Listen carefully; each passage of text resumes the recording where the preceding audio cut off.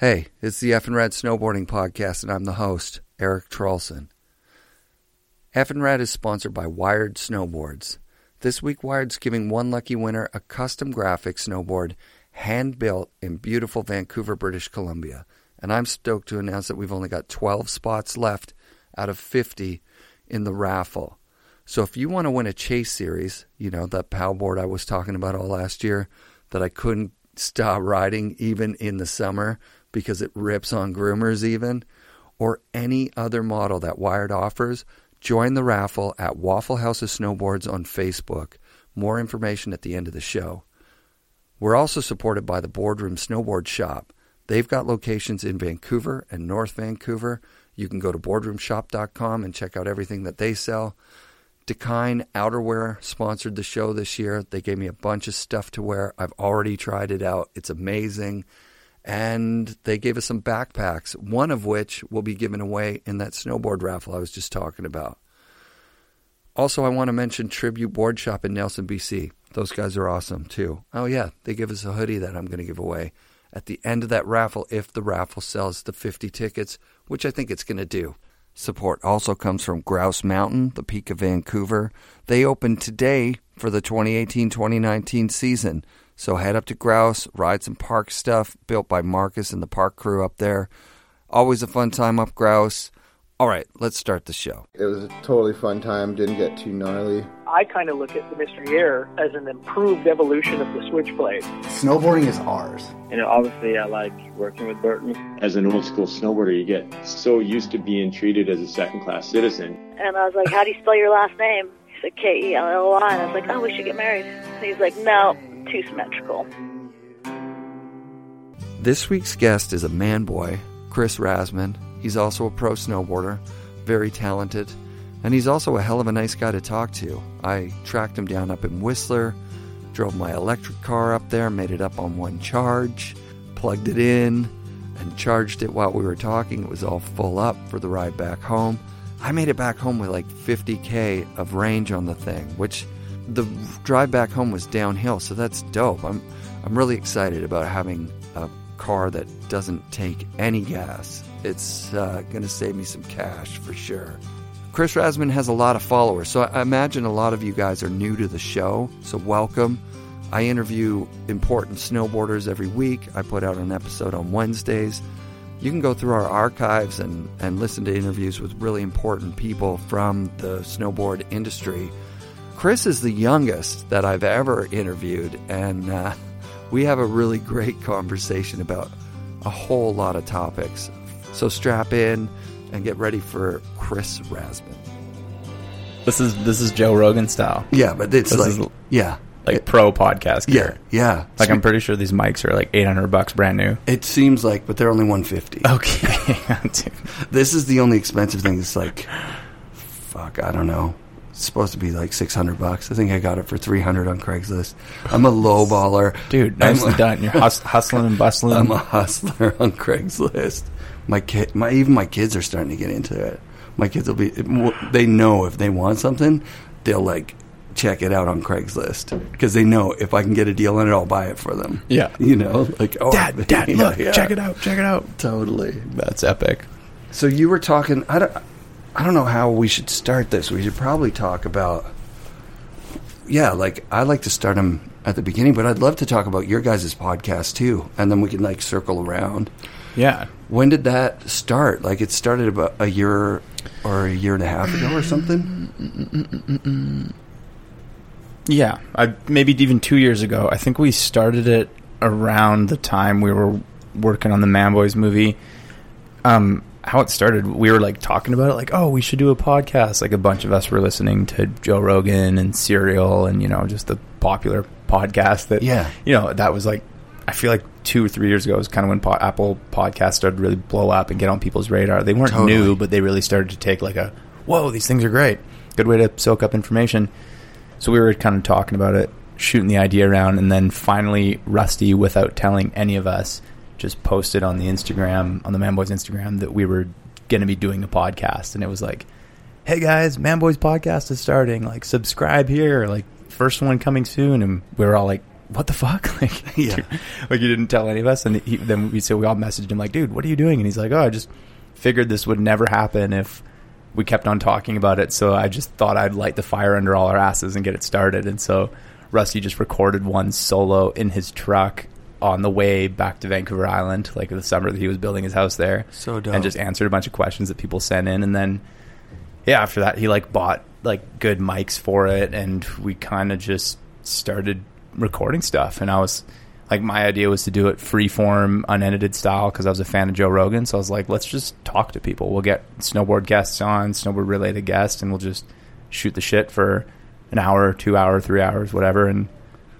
it's perfect for after, if you've been on the hill all day or you've been out wherever. Totally. And you come home and you guys just peel off the gear and hang out in the living room shooting the shit. It's awesome. Easy. We just have a couple of beers. Everyone kind of just lets loose. And I like it because you do get some rambling on when you do interviews that style, but you also get no bullshit. It's like straight up freeform interview. It's, it's organic. It's real. You kind of get a glimpse on the person's personality, and I don't know, it's just fun. I tried to try and not know about ignore the mics and just talk. Yeah.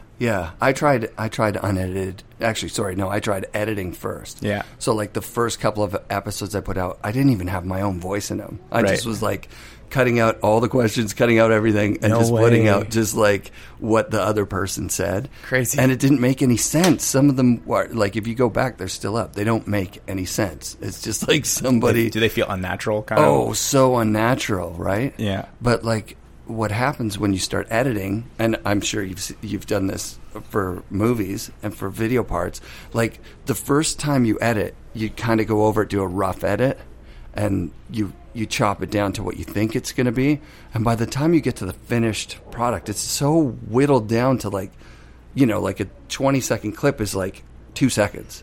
Yeah. And so in audio, it's so tiring. Is it more so than that in audio? Because with video, that's totally how it goes. Like you have a huge freaking timeline, and it gets narrowed down to this tiny little thing. But I can imagine in a conversation or in an interview, especially if you're with a talkative person like myself, you're probably just like sifting through hours of conversation. Well, the thing is, I wouldn't really edit it much out of other people's. I would just edit myself out. So I would talk like this, going on and on and on, and then I'd ask like 18 questions in my ramble, and then they would go, and they would start to answer something.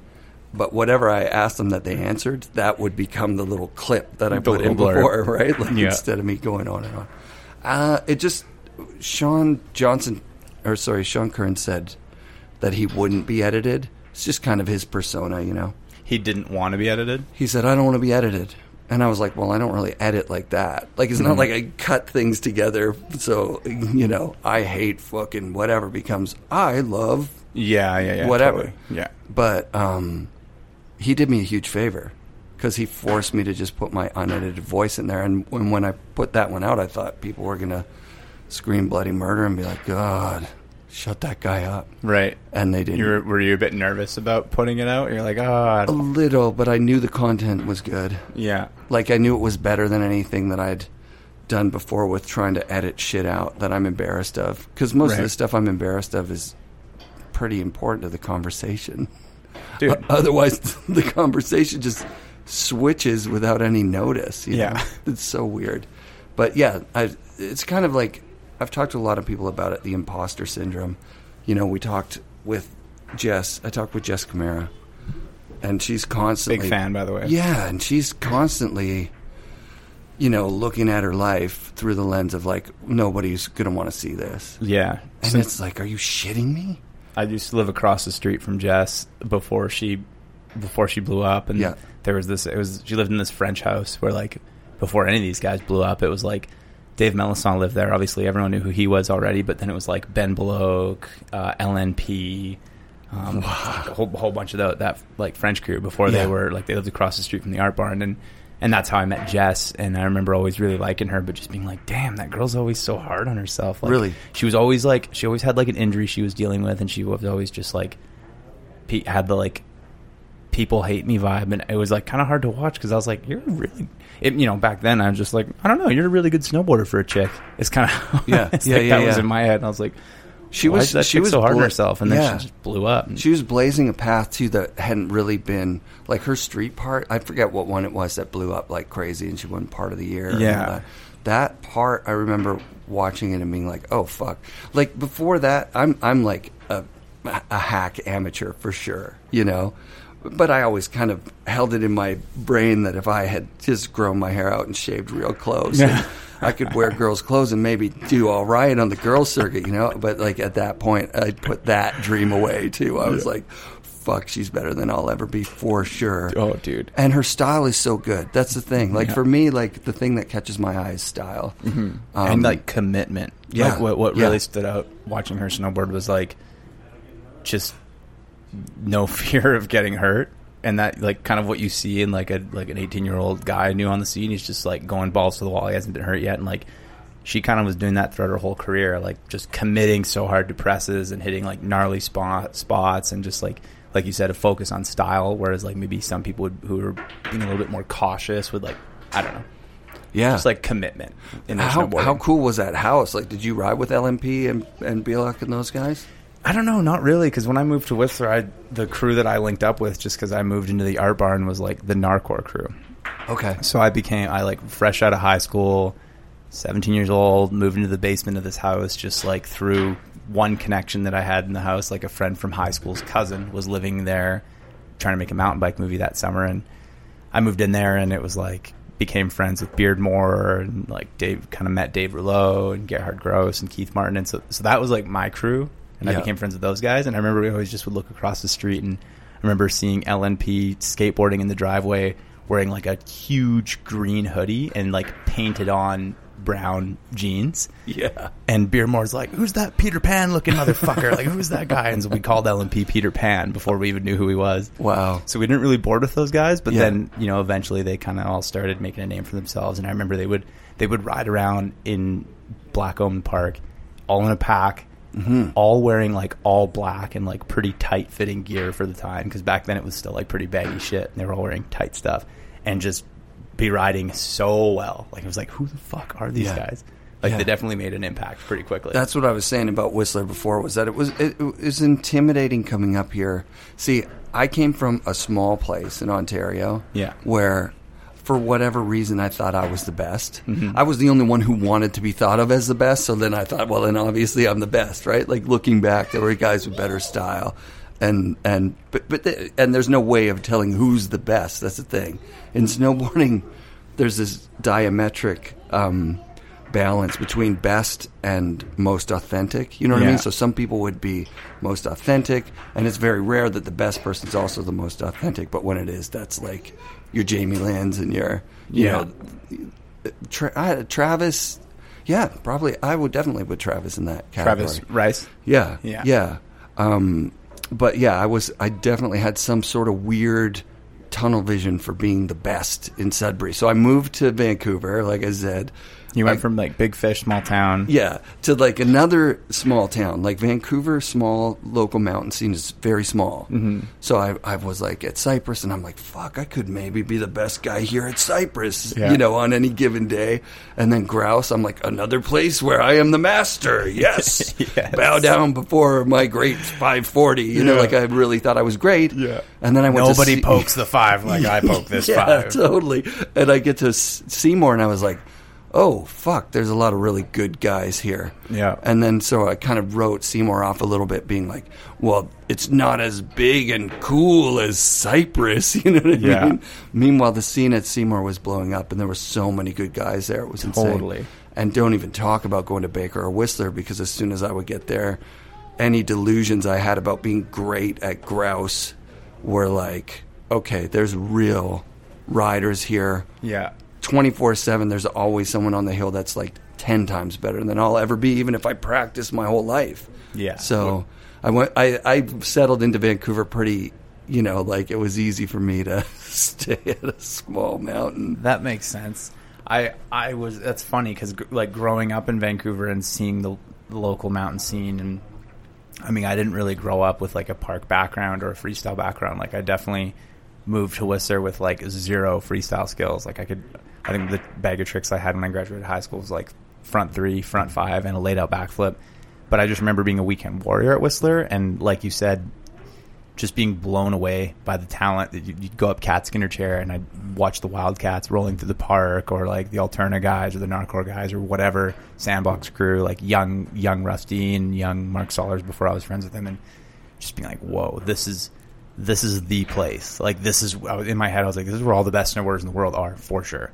Like, and that didn't I wanted to be a part of it. Yeah, it made me want to be a part of it. I was epic. like, I was intimidated by it because I was like, wow, I'm too old to have such a limited bag of tricks. Because like, I just didn't come from a freestyle background. I grew up free riding with like my dad and my uncles, because I didn't have that many friends from high school that were into boarding. I had like one friend that was into boarding, and all he wanted to do was ride POW.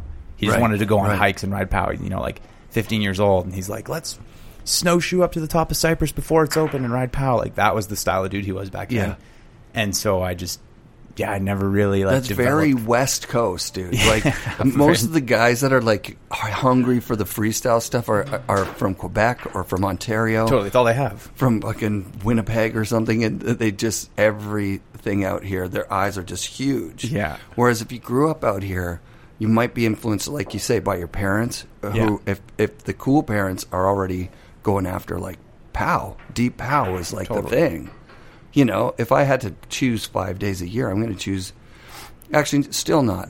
I'd still want like a couple park days, a couple POW days. Even groomers are fun, man. Dude.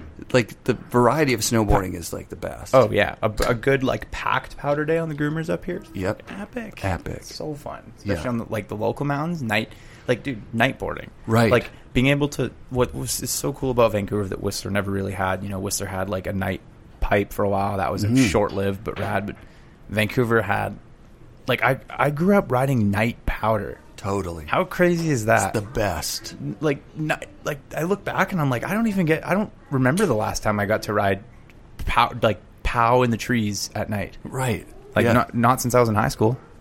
Like, that shit was crazy. We had a few days last year, but if you go mostly to the local mountains, you get a few really good days up there. Yeah. And it's easy for like an old guy like me to recruit other people over to the, like, you know, this is all we need, you know? Yeah. Totally. Like fresh tracks from 8 in the morning until noon. That's all my legs can handle. Yeah. And we have it all to ourselves. Mm-hmm. Whereas if we were at Whistler, you know, we talk it down like, shred dogs come into play. There's people in tents that have camped out for 2 days to get that storm cycle. Yeah. And it's over in an hour. Like, there isn't anywhere left to go after an hour.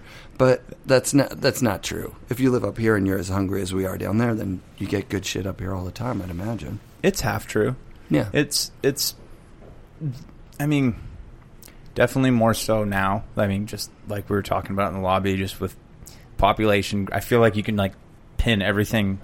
It's like 90% of the world's problems, I feel like you can like pin down to just like overpopulation. Like, there's just more people in the world, so there's just more people everywhere. And then combine that with the internet and social media, and people want to do all the cool shit that they're seeing online. And anyways, we get going off track here, but what I'm saying is, like, even when I moved to Whistler, I was already overwhelmed by how on it people were after a POW day, where it was like I could finish school and go up Cypress with my dad at night, and it's been clear all day, and still find powder in the trees. Totally. And I was like, oh yeah, no big deal. Like, that, you can't really do that on Whistler. You got to really like know your stashes or know your pockets. Like, people are so on it here and so hungry.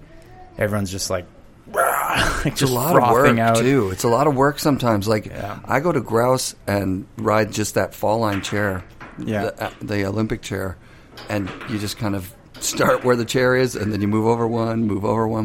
Totally. And there's no hiking involved. There's nothing. Yeah, you're gonna get a couple fresh turns each run, no matter what. Oh yeah, and a lot of times I'm talking top to bottom fresh turns, which top to bottom of Grouse is like, you know, one section. Yeah, like 10 turns. Yeah, exactly. Still sick. But I used to get frustrated up here with, like, you know, whoever is guiding us to where the goods are. There's always too many cooks in the kitchen, and then and then no matter where you go, you're mad because the other guy says where we were going to go. That would have been better. Now it's too late. Now it's too late. Now there's half an hour in between it. Yeah. Now all of the other shred dogs have gotten there. Yeah, why don't we get a waffle and a beer now for $30 and smoke a cigarette and fuck fuck this day. And I hate that. Dude, I'm like, no, we can't do that. I paid $120 for my day today. Milking it. Yeah, we got to milk it, guys. But yeah, so let's circle all the way back where you were in North Van when you first started to snowboard.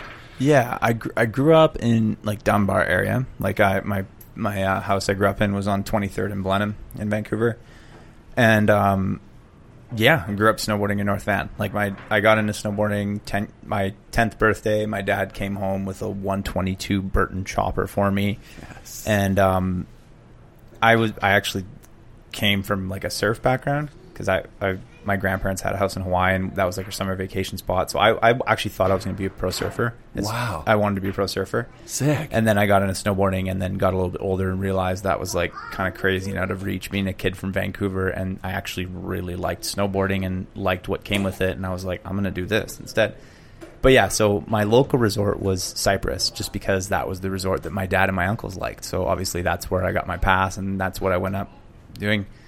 And yeah, it was like Cypress with like a little pinch of grouse here and there. Didn't even really ride Seymour much until like maybe the last year or two of high school, like a couple times. But yeah. And by the last year or two of high school, how good at snowboarding are you? Are you competing and stuff, or are you just still... So I started snowboarding at 11 and pretty much just like I never took a lesson. My dad taught me, and I just free rode Cypress and grouse with my dad and my two uncles. So my two uncles are skiers. My dad was a snowboarder and is a snowboarder, and we would just free ride. They would take me on like POW tree runs. We'd do hit runs. We'd freaking ride moguls, because even my dad as a snowboarder has always loved moguls, and so that was just my world. I didn't come from like, I didn't have like a group of friends that I grew up rebelling with snowboarding together. Like right. I snowboarded with my dad and my uncles.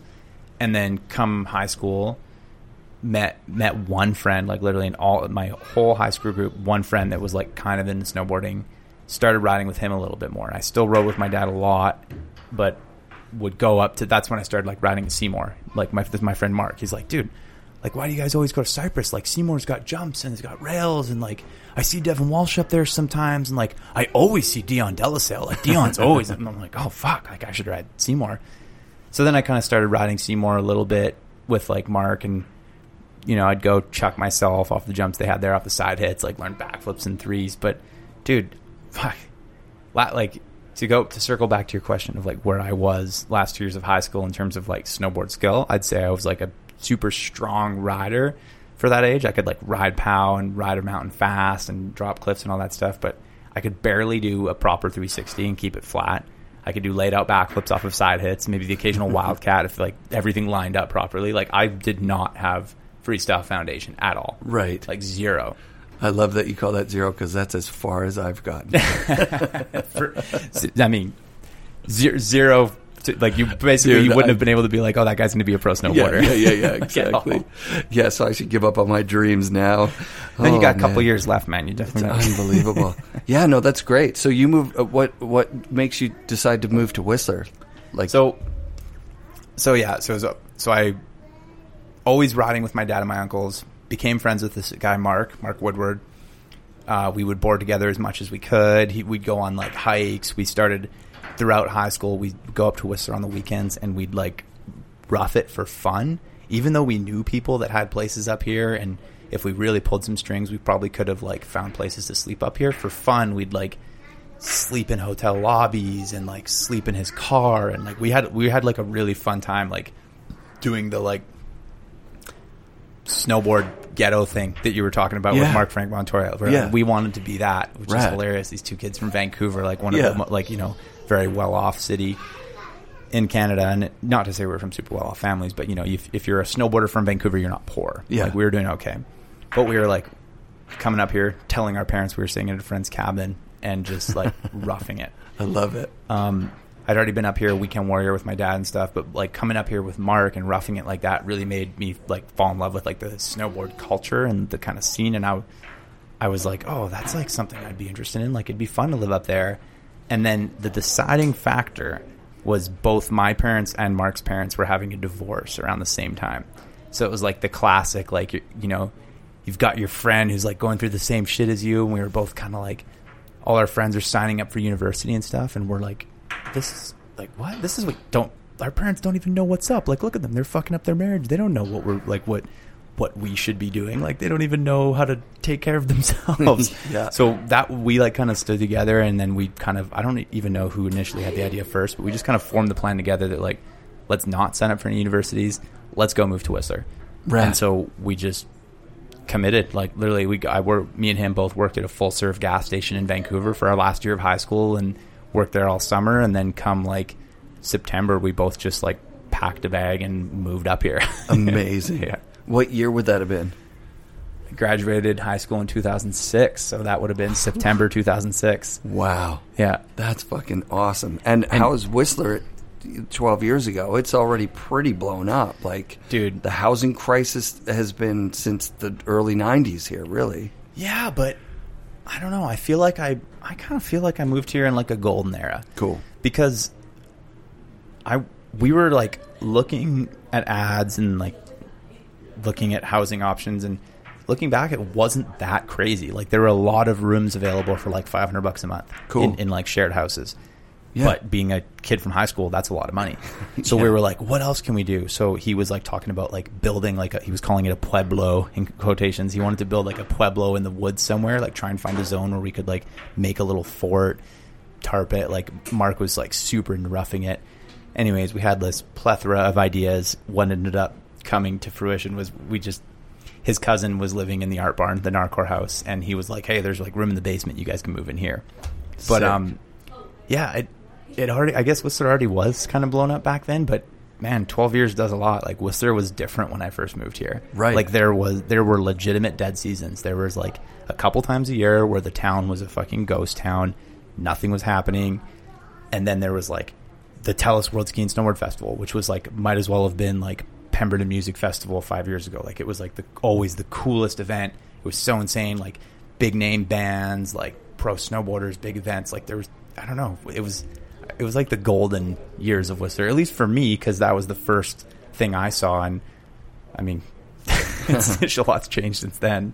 Maybe it was cooler before that. Maybe it was cooler when I was younger. But I mean, it pretty depends. epic. There were a lot of dudes that moved out here and lived in the woods for a bit. That's something that there's a heritage of people that Have done that. have done it for a year or two, which is Yeah. badass.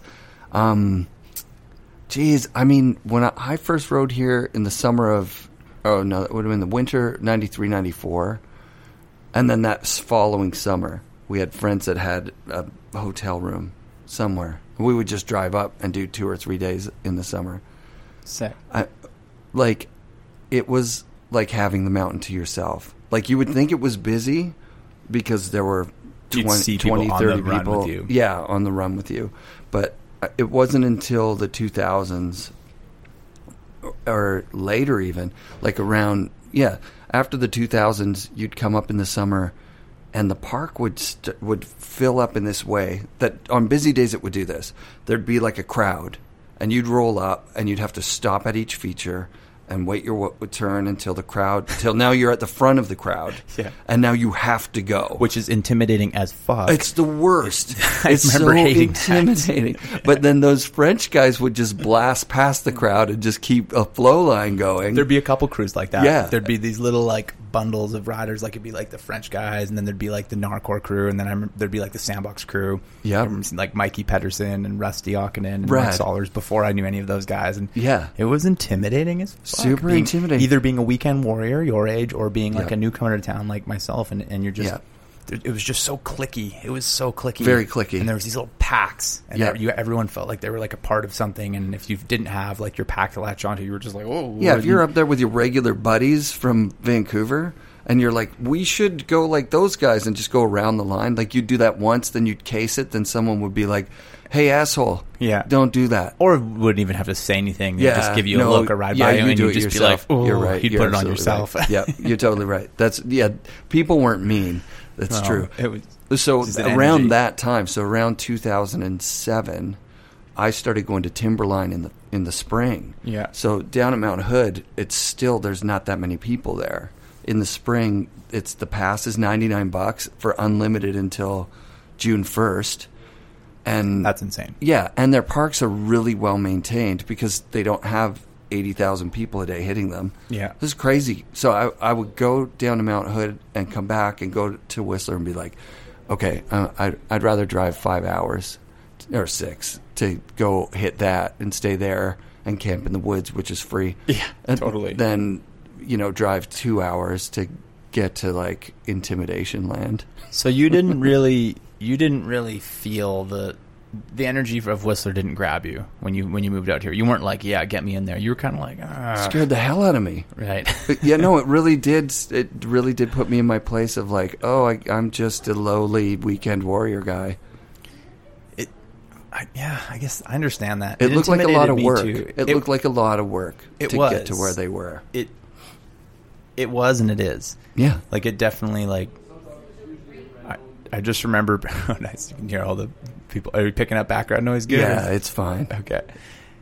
I just remembered like everything from like making good friends here and like even just trusting people and like kind of building your crew. I guess it kind of was a lot of work. Like Whistler was and always has been pretty cliquey. Yeah. And there's always been like those core crews that kind of put out that vibe that is intimidating when you're a newcomer. So intimidating. Yeah. Yeah. And that for you were like, I want to be a part of this, or I want to, obviously have the drive to get to the top of that chain. I just wanted in right away. When I first moved here, I wasn't like, I'm going to be a pro snowboarder. I didn't even think I was good, but the idea was floating around in my head because, like I was telling you earlier, I grew up thinking I was going to be a pro surfer. Like my two biggest inspirations when I was like a young teenager were the Irons brothers, Bruce and Andy Irons, because my grandparents had a house on Kauai, which is where they're from. So we'd go there all the time for summer vacation, and I just like loved it. But so when I moved here, it was like the idea of being a pro snowboarder was hovering around in my head, but it wasn't like I was full commit yet.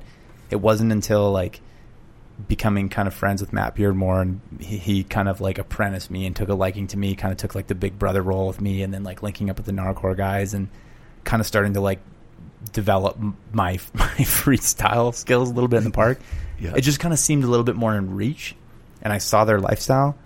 I saw like them getting paid. I saw Beardmore making money. I saw him traveling all the time. I saw girls just obsessed with him, and I was like, this is fucking dope. Like that's when I was like, I want this. And I was intimidated, and it felt like a lot, but I was also kind of like, I was like, fuck it. What else am I going to do? Like, I want to try this. This is rad. Like, let's give her. What kind of board were you riding at that point? So when I first moved here, I was riding hand-me-downs of my dad's. So actually hand-me-downs of my dad's and Yorley Rickers. Oh, nice. So the two snowboards I moved here with was a 156 Burton Balance, and a 160 Burton Custom, way too big for me at the time. That I got from Yorley Ricker. The Burton Balance I got from my dad. The Burton Custom I got from Yorley Ricker. Rad. And so I started like riding on those, like riding around the resort, filming clips with Narcor or whatever on those boards. Wow, really? Yeah, those are the two sticks. Those are two pretty good sticks for if you're moving up here to have a little quiver. Oh yeah, those are good. Those were good boards because that Custom's a little stiffer, right? Like, so that's good for those like solid days. Yeah, and the 56 is just an all around good freestyle board. Yeah, it was a pipe board too, but it was like I've always liked a little bit of a stiffer freestyle board, and that I just remember really liking those two boards. And after that, I rode those, and then Burton Unink was a thing, and I was a huge fan of like DCP and Roman and Solberg and all those guys. So I paid for my first board. Rad. Myself. Like up until that point, like it was like always like hand-me-downs from my dad or presents or whatever. And so I paid for my first board like mid-season, my first year up here, and I bought a Burton Unink. Sick. And then I ran the warranty program for like another year. So I bought a Burton Unink thing, warranted, like blew an edge out, warranted it, got another 160 DCP Burton Unink. And then Matt Beardmore was like, "What the fuck are you doing riding Burtons? Like, I'll get you some Atomics. I'll tell my team manager to throw in a board for you." Yeah, was that Medill at that time? Rob Medill. Yeah, Rob Medill. Yeah, totally. And did you know him from up at Grouse? Did you ever ride at Grouse? You didn't? Not really. A little bit here and there, but it was like mainly Cypress, and then with a couple of days at Seymour. Yeah. I didn't start really riding at Grouse until I'd already lived in Whistler. Right, because I still think of you as a Grouse because they did a bunch of They did a bunch I of would work with see me. you on the TVs while we're waiting for the tram and all that shit. Yeah, through you were through part like of the team. Quicksilver and Alterna. Yeah. I became kind of like a grouse guy. Yep. So when I would ride it, once I lived up here, and I was riding for Quicksilver and filming for Alterna, anytime I'd go to the city, I'd ride grouse. Right. So that's kind of when all that came together. Yeah, you were involved with building some stuff up there, and some special shoots and shit like exactly, that. Yeah, making the mountain look really good. Totally. And I remember being super proud of. I had this like Back 7 Japan Lightbox ad at the top of the tram for like forever. It's so that was a sick ad. Dude. Yeah, I was pumped on that photo. Yeah, that's a good photo. But yeah, Rob Medill, I don't actually know if I ever. Maybe I met him in crossing at a party or something, but yeah, so Beardmore was dealing with Rob, and he would just kind of start, he'd like throw an extra board in like every once in a while when Beardmore would get a package. That's sick. He'd be like, oh yeah, here's a smaller one, Rob. here's a 156, like give it to Razman.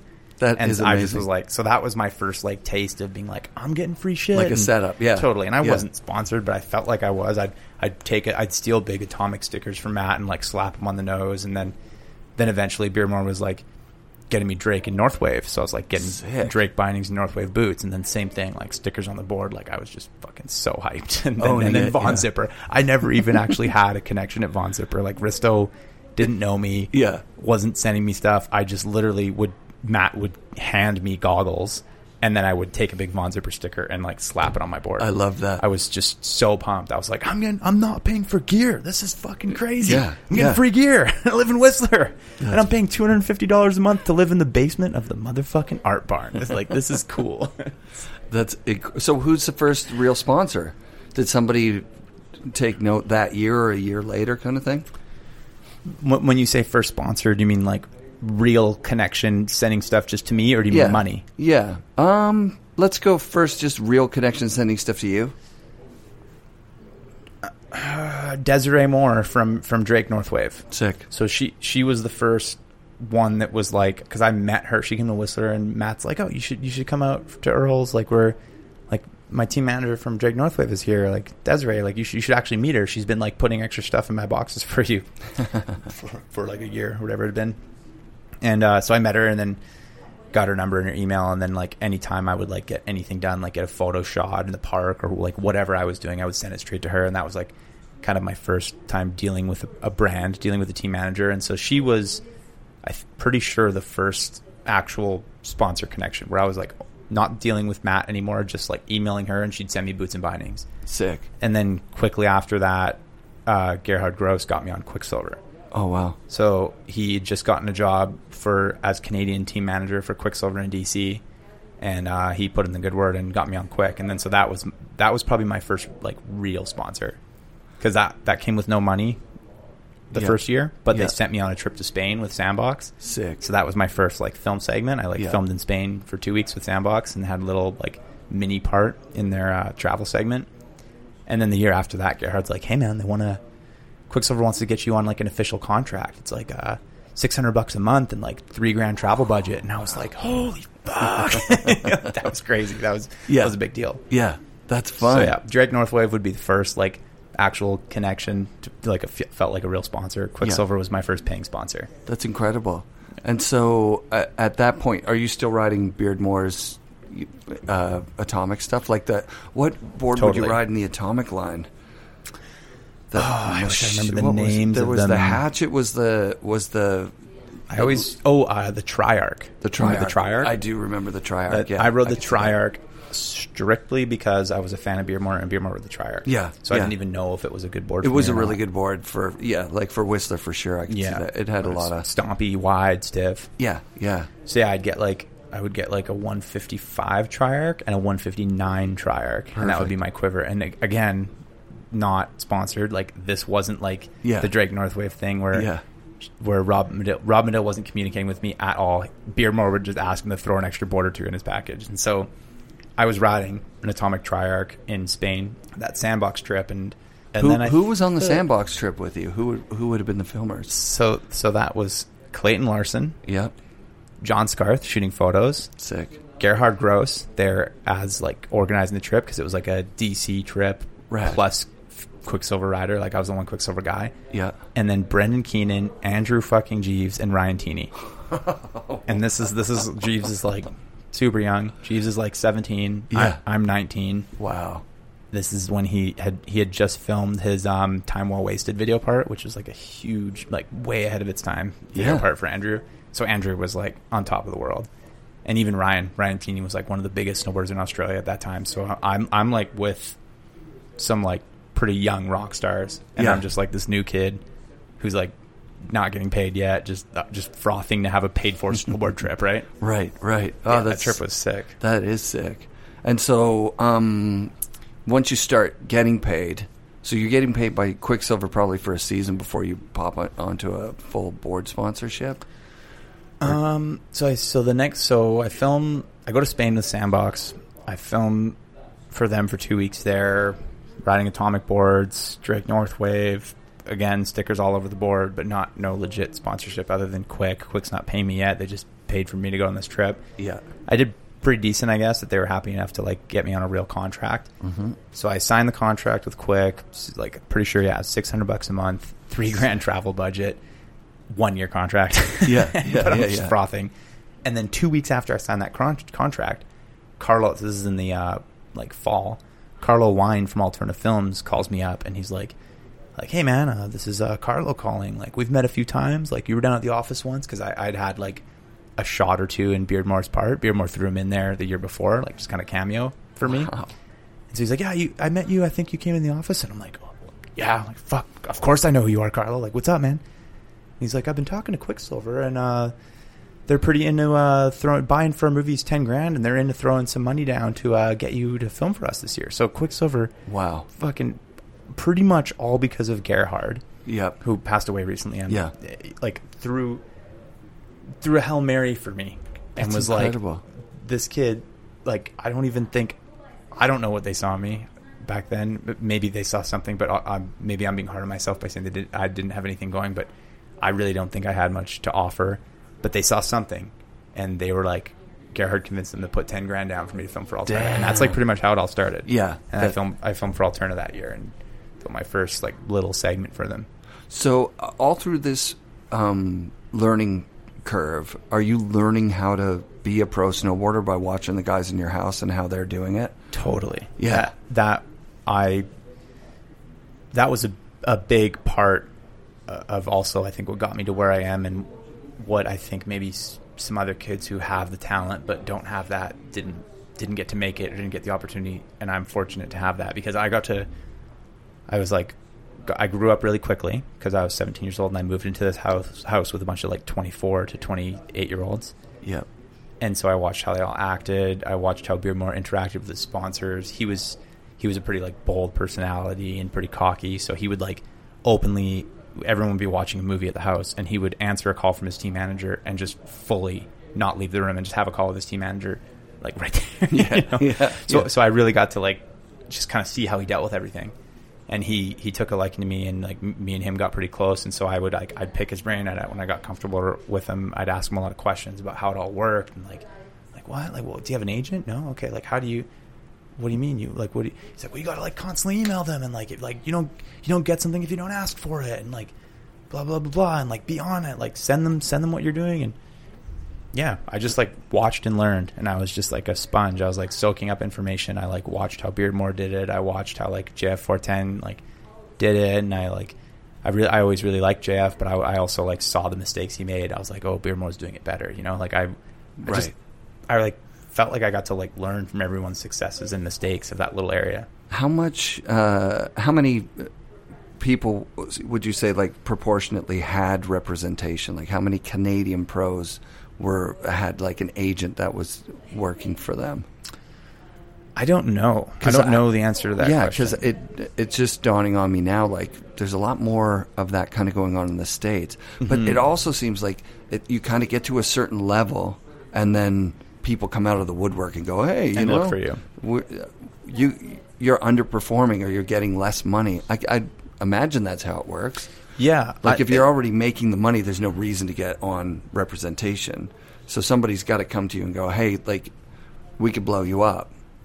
I think. Jeez, I don't even know. I had to, I don't know the actual answer to that, so I'm just going to, if I had to guess. Sure, I'm just going to, if I had to guess, not that many Canadian pro snowboarders had agents. Like I don't think Devin Walsh had an agent. I know Matt Beardmore never did. He did it all himself, and that was something he was proud of. Maybe some of them back then did, but I like you said, it was more of an American and a Euro thing to have agents. Right. But moving forward now, a lot of contest snowboarders have agents. Like Darcy Sharp has an agent. Yep. Mark McMorris obviously has an agent. Obviously, like a lot of them yeah. have agents. And so I just watched, like, I never thought I needed one, and I don't think I ever did need one. I just like watch Beardmore do everything, and I remember even talking to agents at one point when I like kind of slowly started to blow up, and basically I had an agent just tell me like, you just don't really have enough going on to need me, and I was like, ooh, harsh, but okay, like, Right. fair enough. And Right. yeah, I don't know. I've always thought the agent thing was weird, man. It was super weird. It's always been weird. Yeah. But I mean, I know that Kearns did it for a while with Roberta, but they had U.S. people. I think can't remember who they had. I think if like, fuck, Maybe if an agent could help you get like outside snowboard stuff, like if you just like focus on what you got to do, and maybe the agent can just help you understand confusing parts of the contract. Like some brands have super corporate contracts, some brands have more understandable contracts. Like my contract with Mervyn is like pretty simple. It's like 4 pages long. It's pretty easy to understand. There's no hidden read between the lines stuff in there that I would need an agent to dissect for me. But then there are, like, I remember when I rode for Quicksilver, the contract was like 14 pages long. Wow. A lot of like legal shit in there that I didn't understand. And Yeah.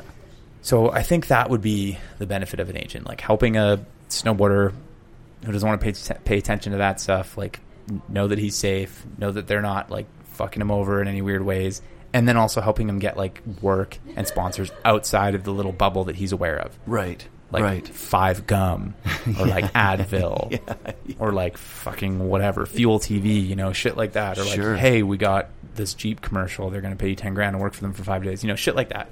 Yeah. So I think that is maybe where having an agent would have been good. Makes sense. Sure.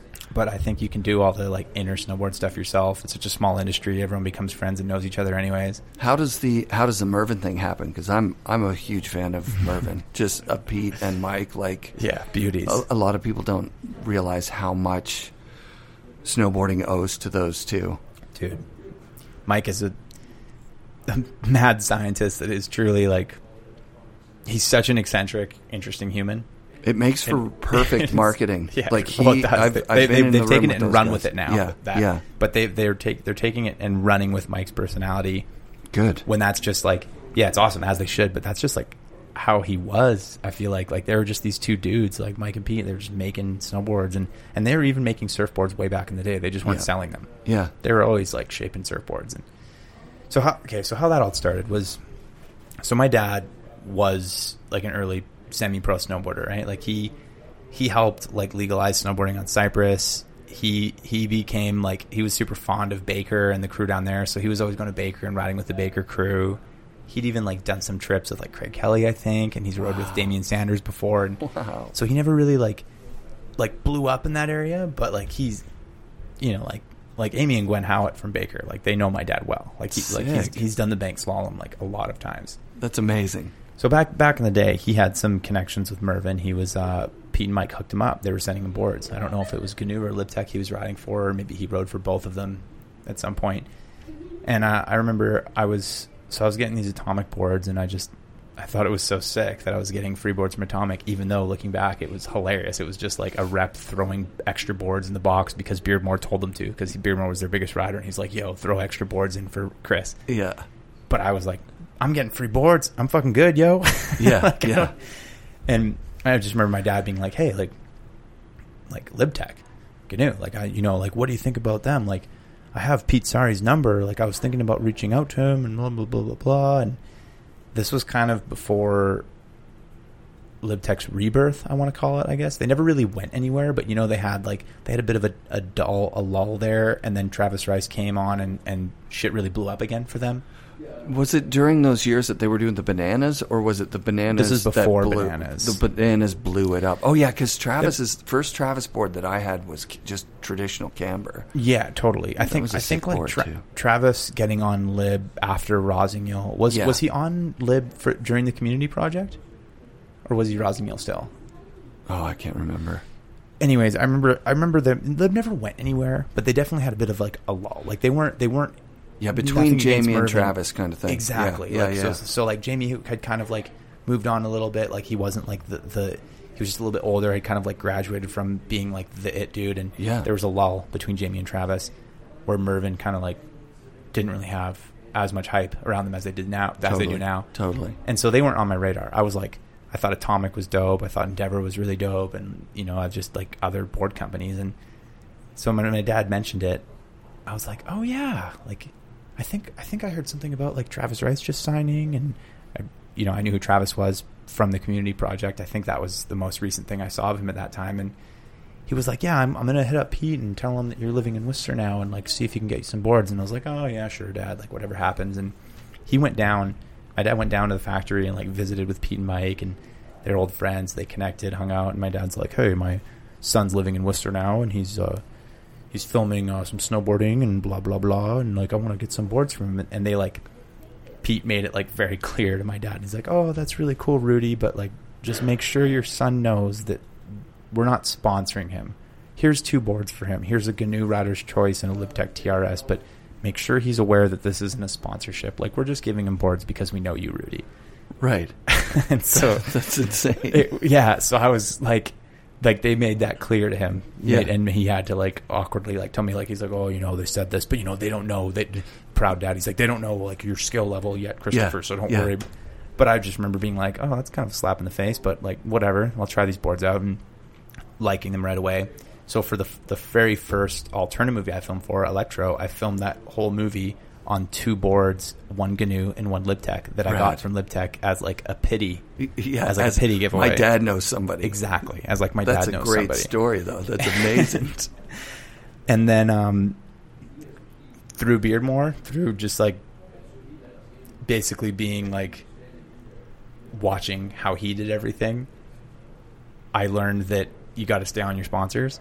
And so I just got Pete's Hard's email, and then he like fucking sent me to Zach Leach, because Zach Leach was the team manager at the time. Like I could tell Pete was like, oh, I don't want to fucking deal with this guy. Yeah. Here's Zach Leach's email. He's our team manager. So I just was like on Zach Leach, like constantly emailing him everything I did. Like anytime I had a photo shot of me, whether it was in the park or whatever, and obviously in the backcountry because I was filming a video part, I was like sending him absolutely everything. Rad. And eventually the relationship slowly turned into like Zach Leach was sending me boards. Like I was actually getting boards from LibTech. And I remember at one point he's like, oh, you rode like a GNU and a Lib last year. Like, what company do you think you connect more with? And like, what do you want to ride? And I was like, oh, it's like LibTech. It's like I kind of felt like GNU was a little bit more like psychedelic and weird, and LibTech was like a bit more punk rock. Sure, yeah, and I was like, I want to ride for LibTech.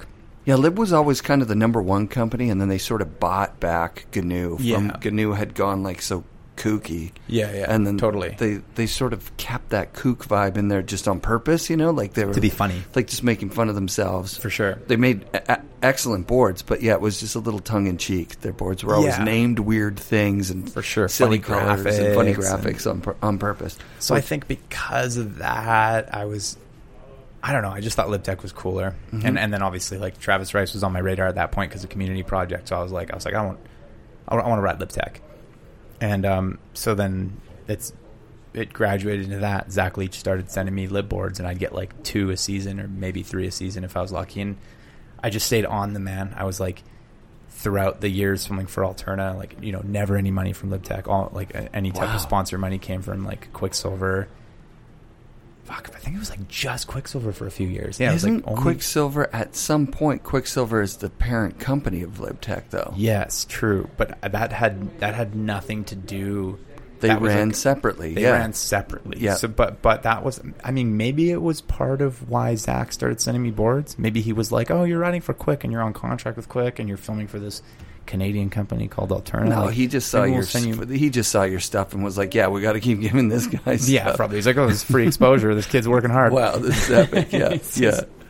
You're doing more than some of our pros, man. Like, yeah, let's send him stuff. How many do you want? 3 boards? And you're like, yeah. And he's like, yes, totally. So Zach was like super good to me. He was like like for how busy he was and for how large of a team he was running, he was like, he'd respond to my emails pretty on time, and he'd get me boards when I needed them.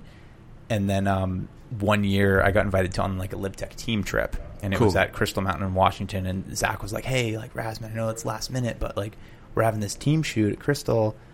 You should drive down here like tomorrow and be here for the week, like long weekend or whatever." Yeah. And so I went down there and like met the whole team. Like everyone was there, like Lando, like Jamie, pretty much everyone was there except for Travis. Travis wasn't around there. Like Blair Habenik, like all those guys. Blake Paul had just got on GNU, and he was super young. He would have been like 18 when I went down there. I was like 20 years old. Cool. And after that trip, I rode really well at Crystal. Tim Zimmerman shot a bunch of photos of me. Scott Sullivan was there too. Everyone said like really nice things to me after. They were like super impressed with my riding. They didn't know who I was, and they're like, "Oh, dude, like you're sick. Like give us a call. We should shoot sometime." Blah blah blah. After that, the year after that is when I got on contract with Lib. Sick. And I was like actually on the team. That's epic. So you've been with them. That's your only paid board sponsor. Yeah, the whole way through your career. The only board company that's ever given me money is really great. LibTech. Yeah, that's a really good company to be involved with. So even though I rode Burton's growing up because my dad always liked Burton and Yurley Ricker, and then had the Atomic thing because of Beardmore. Like pretty much the only company that I've ever like represented is Mervyn, and their boards are really, really good. That's the thing, is that once you get on those, you got to be stoked, right? And that's the thing, and I will. Obviously, everyone that rides for companies, it's part of your job to promote what you're riding. But I will fucking say, LibTechs are awesome. Everyone wants to ride a LibTech. Everyone knows they're good. Everyone knows the company's cool, and you're supporting like a rad brand when you do. And dude, they just fucking work good. Like they're rad boards. I really like them. Yeah. And they make surfboards and skateboards too. So come on. Yeah, totally. Do you start your own relationship with Pete and Mike at some point? Outside more so with Pete, dad.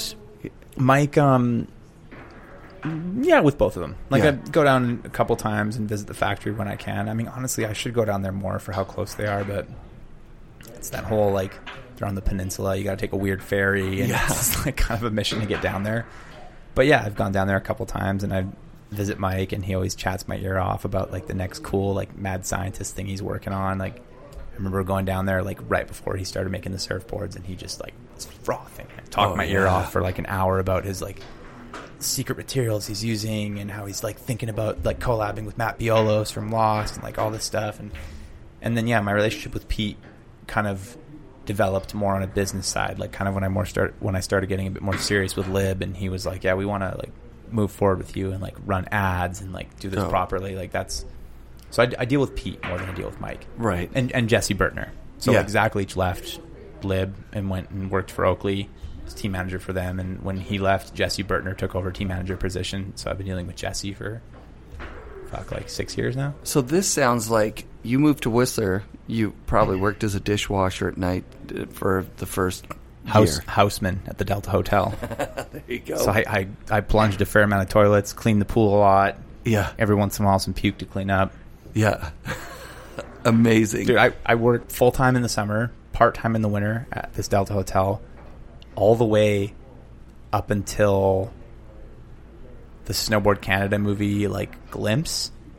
So all my alternate video parts, I worked part-time throughout the winter filming those. Yeah. Like 3 to 11 shift, like 3 times a week. So there'd be days where I'd be out sledding, and I'd like, looking back, this is so sketchy and not safe that I'd do this, but I'd be somewhere deep in the backcountry, and I'd be like, "Hey boys, I got to bounce," and I'd sled out of the zone alone to go to work. Wow. And then the first year, I was like, "Okay, I'm making enough money to not like work in the winter. Like I'll just work in the summer." That was the first year we started Man Boys, so 2014. Holy shit! So only 4 years ago was the first time I was like, "Wow, I'm doing okay." Well, Stop working. I think a lot of snowboarding pros, and some of them listen to this for sure. I don't know if they ever get to that point. You know what I mean? Yeah. Where they can stop working in the summer because life's expensive. You're living in a mountain town. I still work in the summer. Yeah. I meant stop working in the winter. You still do, just for yourself. Yeah. Yeah. And did you buy a place up here? Is that No. your personal? You're just. I'm saving right now. I'm like I said. I mean, I only started not working in the winter at 25 years old. So I never had a blow up year really like slowly clawed my way Yeah. to the top or whatever. Well, this is a blow up year for you, I would say. I feel like it is. I feel like I'm having like a late blow up year now. So it's like, so I guess you could say this is my blow up year, super late bloomer. But so I just was like, I'm gonna keep on fucking trying. And like I remember making this promise to myself, like when Matt Beermore got out of snowboarding, one of my biggest idols, like left the snowboard industry after the 2008 recession happened. The snowboard industry got fucked. Like all that shit happened, and he was out. And I remember saying, I will stop when a year comes that I start making less money than I did the year before. So my promise I made to myself is like, I either maintain or make more money every year. Otherwise I'm out. Wow. That's, and so it's just kind of every year it was like, so you got to hustle a little bit more. So I was hustling and, that's a tough, honestly, this is one of the toughest subjects to talk with any, especially Kate. You're the youngest guy I've ever had on the show, right? That's epic. Jess was the second youngest. Yeah. And so most of the people I'm talking to, if they're milking a bit of a career now, I mean, not milking a bit of a career. It's Jeremy Jones, he's still making money. Yeah. Jamie Lynn's still making money, but it's like the industry was so harsh to people that weren't hustling. Yeah, dude. And even to some that were, you know what I mean? Like when you lock in with... Dude, it's almost harsher now, though. Is it? What do you think? I mean, I don't know. Again, I don't know enough. I'm not a snowboard history nerd. I don't... Right. I know, like, I've met so many of my idols. Like, I've met and hung out with Jamie Lynn so many times. Like, I've hung out with Nicholas Mueller. Like, I'm like homies with Travis Rice now. Like, I've met so many of my idols, Terry A. Hawkinson, but I've never had those conversations with them of, like, how was it back then? Huh. So I don't know the answer to that. But right now what I'm seeing is, like, this really weird limbo where all the brands aren't really sure how to, like, spend their money and market themselves because of social media. And I hate to like bring it to the Instagram thing, but it's like everyone just needs like quick gratification. No, that's like, what it is. Fuck, like fast. Where it used to be like quality over quantity. And maybe there was a point in snowboarding where it was too much like that, and it let pro snowboarders kind of be pieces of shit and party too hard because they could just like work really hard for 2 months, film a video part, and then fuck around for the rest of the year because it was like that. But I don't know. Now there's. I wish there was just an in between of that and this, because this is too much the other way. Right. This is like people are. I feel like brands are just putting money in the wrong places sometimes. Well, I don't pay that close attention to it, but I definitely have heard through podcasts mostly that a lot of the people that go to the Olympics don't even have board sponsors. They're not even really sponsored by snowboarding. They're sponsored by Trident or the country that they live in. I don't know. A lot of them aren't even getting paid. There's riders in the Olympics like trying triple corks probably that don't really get money. That's so weird to me. Yeah. It went away from, because when I was working at the shop, you could make a lot of money. Mm-hmm. We heard Jody interview Romain, and he was making $30,000 a month, dude. Yeah, from one sponsor. Yeah, it's crazy. Yeah, I'm sure Terry had some years like that too. And do you remember? Did you listen to our EJack interview? If I did, it was when it first came out. EJack, we got real with Eric, and like he was talking about his early days when he was on Quick, and he's like, and I wasn't making a ton of money, but I was doing pretty good. Like I was making like $60,000 a year. So he's making like $60,000 a year when he was like 16 years old, and back then that like wasn't that good, right? Right. So, anyways, to circle back to the start of how this like loop got going is, I was a late bloomer in the snowboard industry. I've kind of clawed my way to the top. I've never lost. People keep on. I've had people asking me for like 5 years straight now, like, what's next? Like, what are you going to do now? Like, you've done it all. And I'm like, I have not done it all. Like. Not even close. So I have a lot more that I want to do, but as far as like the financial question goes, I'm kind of just getting my shit together now. Yeah, right. Like I'm just getting into a place where I'm like, okay, now I'm getting comfortable. Now I'm saving. Cool. And I don't own a house here. I'm still renting. Where does Manboys come from? Because that came out of like a void that was happening in snowboarding at that time. Like, because I'm an old guy and I stopped watching videos and stopped going to premieres and stopped really caring. Yeah. Because I get that Instagram fix, and honestly, I wish it wasn't I got Wish it too wasn't that much way. from Instagram. You know what I mean? It was a really My cool whole- thing when it started, Yeah. and then it just turned into this ambassador thing and constant gratification, content. Totally. And made it work. Yeah. Yeah. So then the first time I saw Man Boys, I was like, wow, this is like if Wildcats just kept going and got younger. You know what I mean? This is like this is like the fun part of snowboarding. Yeah. Where you wish you were there, because a lot of videos you don't wish you were there. You wish, like, you're like, oh, this is neat to watch, but God, I would not do that. Yeah. Actually, I feel that with your guys' stuff too, because obviously you guys are doing insane things. I know what you mean, though. You make it you feel fun, though. Yeah. Well, okay. So how Man Boys started? The name Man Boys is from like Robin Taylor and Mikey HK's like Crapnado thing that they had going on, where like Robin Taylor was making short films for Whistler's 72-hour film festival every year, and he was like Robin Taylor, Mikey HK, Andre Benoit, and they just like ride the park together and make these little snowboard edits and throw them on crapnado.com, and they called themselves the Man Boys. And so moving forward, when like Rusty and Sollers moved here and started filming for Sandbox, they became friends with Robin. Jody and I were a little bit younger, so Jody and I moved to the same year, but didn't become friends right away. I linked up with the Narcor guys and the Alterna guys. Jody linked up with the Sandbox crew and the Crapnado guys, and that was just their crews. Yep. Matt Belziel got on Quicksilver in 2010. I had already been on Quicksilver for like a year and a half, or like maybe 2 years at that point. And we did this trip to New Zealand together. Spent a month in New Zealand with Quick, and I became really good friends with Matt. And so through that, started filming and riding with Matt a lot. And then filmed my last Alterna segment. That was like the last Alterna movie they ever made, 13 O'Clock. Then had 2 years for the Snowboard Canada movie, like Relax and Glimpse. And then there was just this kind of like weird limbo in Canadian snowboarding, where there was like not really many production companies. Like MacDog wasn't making movies anymore. Absinthe was, but Sandbox and Alterna weren't making movies. Like there was like nothing going on, and it was like really not looking good for Canadian filmmaking. And so Rusty Ockenden and Mark Sollers were communicating with each other, and they're like this is bullshit. Like, why do we need like a middleman to go tell us who to film for? Like, we have the resources. Like, let's start a production company and let's just film with our friends. Like, let's film with who we like to hang out with, and do it here, because Whistler's the best place in the world. Everybody travels here to film. We live here. Let's like do it here. And at this point, I'm just associates with Rusty, Jody, and Mark. The only person I'm like close with is Belziel. So I catch wind that they're doing this through Belziel and through Nate Laverty. Nate Laverty filmed the Snowboard Canada movies, and they had chose to film the first year of Man Boys. And I hit up Matt and Nate, and I was like, I want in. Like, Rad. Like, what the fuck? Like, I want in. What are you guys doing? And they're kind of like, I don't know. And like I said, I wasn't good friends with Rusty or Mark back then. So they were like humming and hawing about even like letting me in.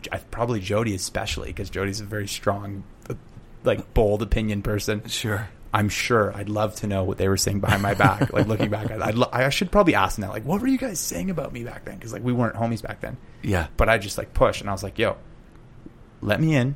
I know you guys are starting this crew, and you want to make a web series this year, and I'll show you what I can fucking do. Like, I was like, let me in. What other web series existed at that point? Cooking with Gas. Yep. A couple brands maybe did some way. This was the start of the web series. Yeah. They'd been the thing for like maybe 2 seasons tops. Sure. Pretty new. There for sure was some other noteworthy ones going on, but this was definitely like early in the web series thing. This is when they were hot. Yeah. And so when I heard that they were doing a web series and it was those guys, I was like, I want in. And like I said, I was associates and rode the park with all the other ones, only friends with Matt and Nate. So Matt Belziel and Nate Laverty vouched for me, got me in. Sweet.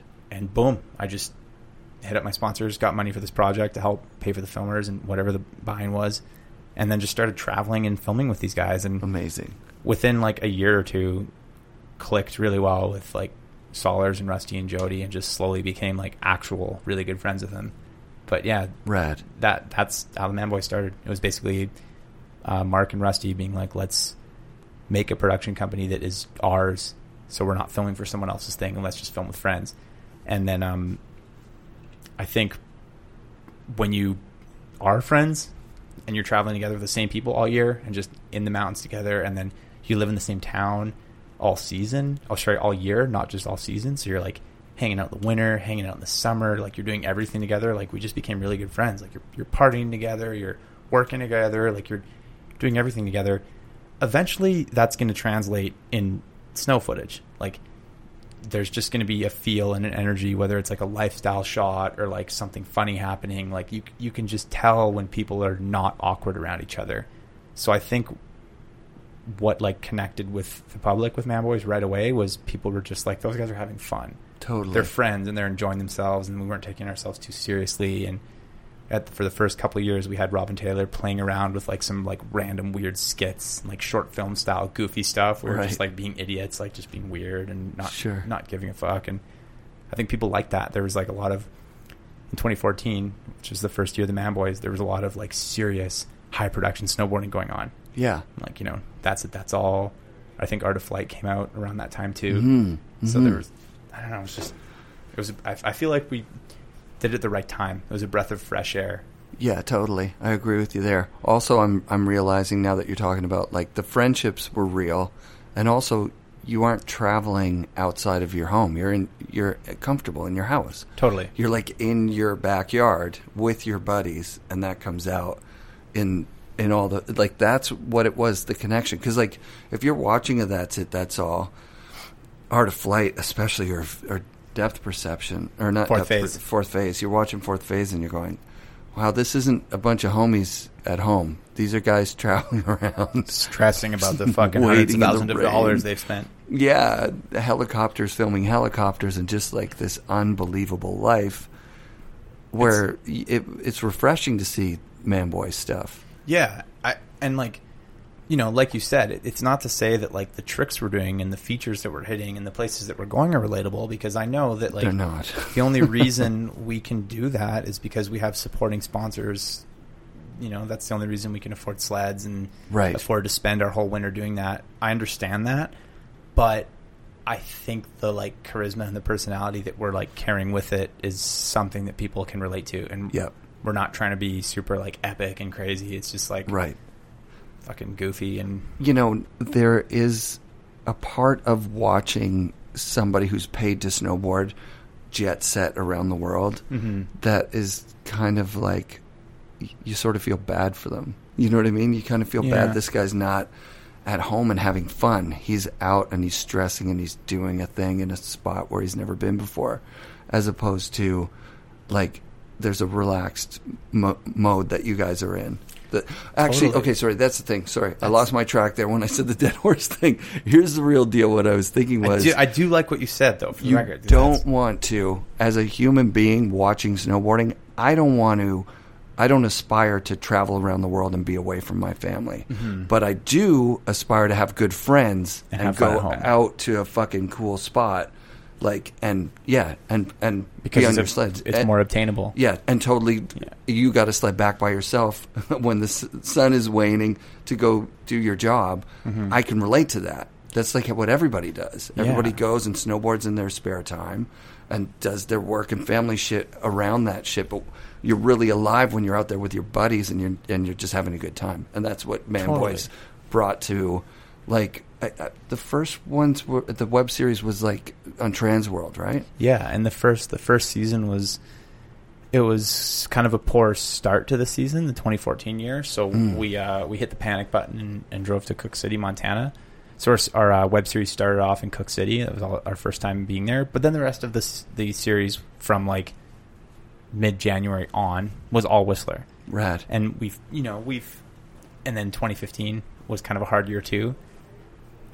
Well, actually 2015 was, since I've lived in Whistler, was like the worst season. So that was the year we traveled most. But pretty much other than that, we like filmed most of our stuff here. We do like a trip to Japan here or there, like maybe a Europe trip, more just like to mix it up and have some different footage. Sure. Or we do what we call like the BC trifecta. It's like Whistler, Revelstoke, Stewart. Rad. You know, you do that triangle, like depending on what conditions are doing. And it's like you said, man, we're comfortable here, and it's not that we don't know how to find spots in other places. It's that this place is actually just really fucking good, and it's nice to work your ass off all day and have long day, and then go home to like your own bed and like your own closet full of food, and like make like a proper meal, and then you can make your lunch the next day. Have a girlfriend. That's something that comes up a lot on the Man Boys podcast, is how difficult it is to have girlfriends and travel around, right? Dude, it is. Yeah, no, they don't like it.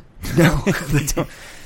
It sounds all romantic and sexy when I'm dating this pro snowboarder guy, but then all of a sudden the reality kicks in. It's like, wait, you're never fucking here. Right. Like, even if you are here, even if you're like in Whistler, like you're not here. Busy. Busy too, riding the hill, filming, whatever it is.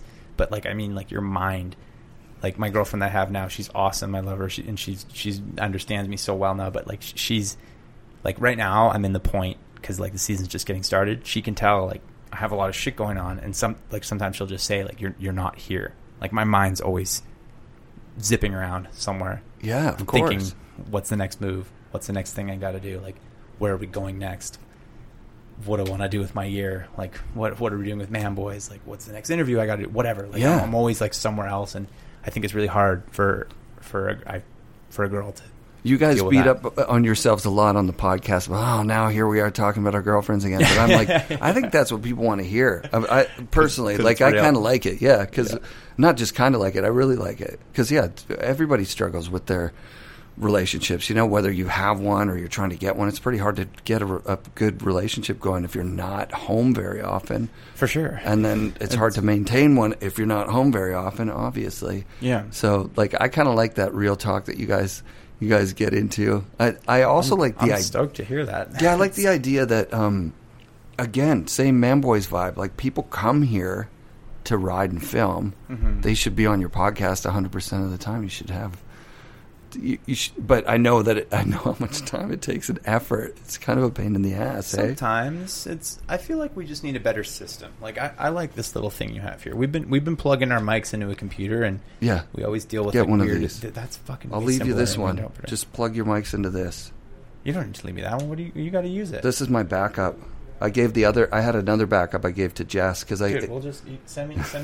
Let me know what that is. And we'll just order one. I don't want to take your backup because that thing is good for walk and record. Right. Okay, thanks. You need that. But let me know what that is. I'll send you the specs on it because that's the one that you want to get. Look on Craigslist. Okay, yeah, maybe, and I'll hustle and bustle.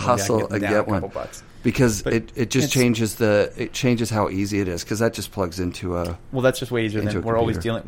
So how we do it is we like plug the two mics into the computer and go off GarageBand, and we're constantly dealing with like, oh fuck, like weird shit happens, and it just doesn't like having like two USBs running in. But this is easy because it goes straight to a memory card. And and you could put two more mics in here and two more of these setups. You could have 4 people around this table plus you could have a fifth if you wanted remote. That's epic. It's sick. But yeah, so going back to what you're saying about like everybody coming here and film. I'm sorry, knocked out my empty cans there. Everybody coming here and wanting to film because it's the Mecca. What do you think about? Like we are always getting pushed to like go somewhere, like go elsewhere, like film in different places. Like you guys need to like change up what you're doing. And like I know Absinthe is like Hosinick doesn't love using Whistler footage, for example. Really? I've heard that. Okay. I haven't asked him personally, but sure. Like, he likes to minimize Whistler footage because he just feels like Whistler's played.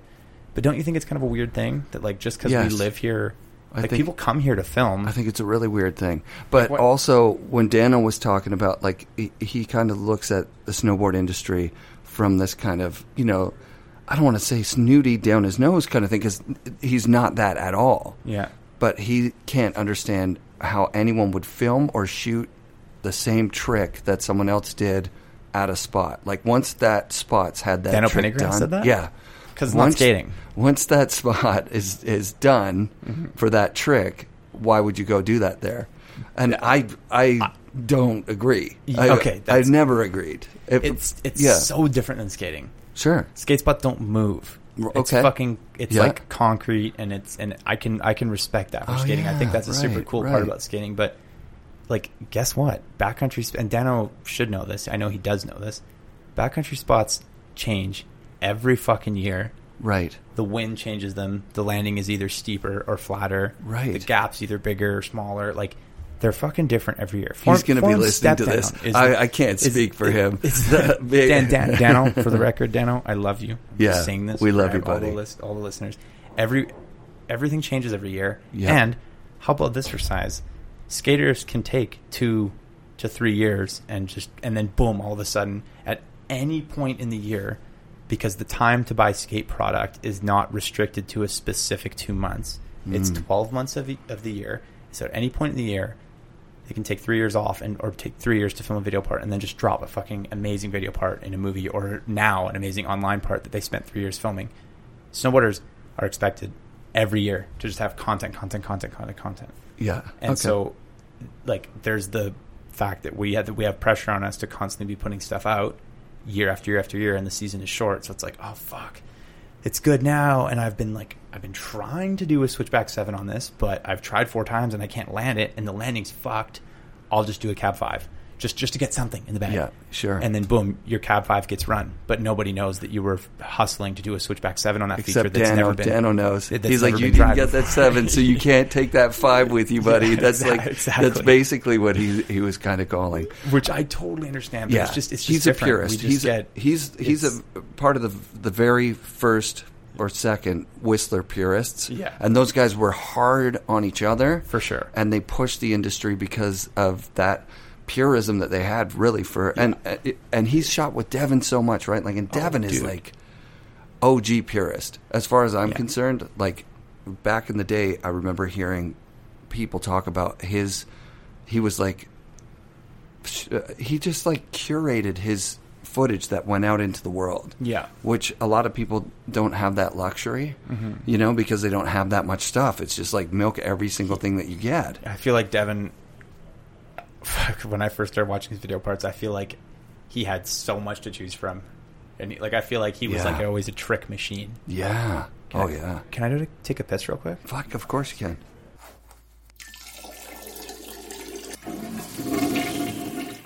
I snapped on some skiers from Utah 2 years ago, or where are they from? Somewhere in the States. People that just rolled up on your spot, and you were just like, they were like following us around all day. They were I think they are pro skiers.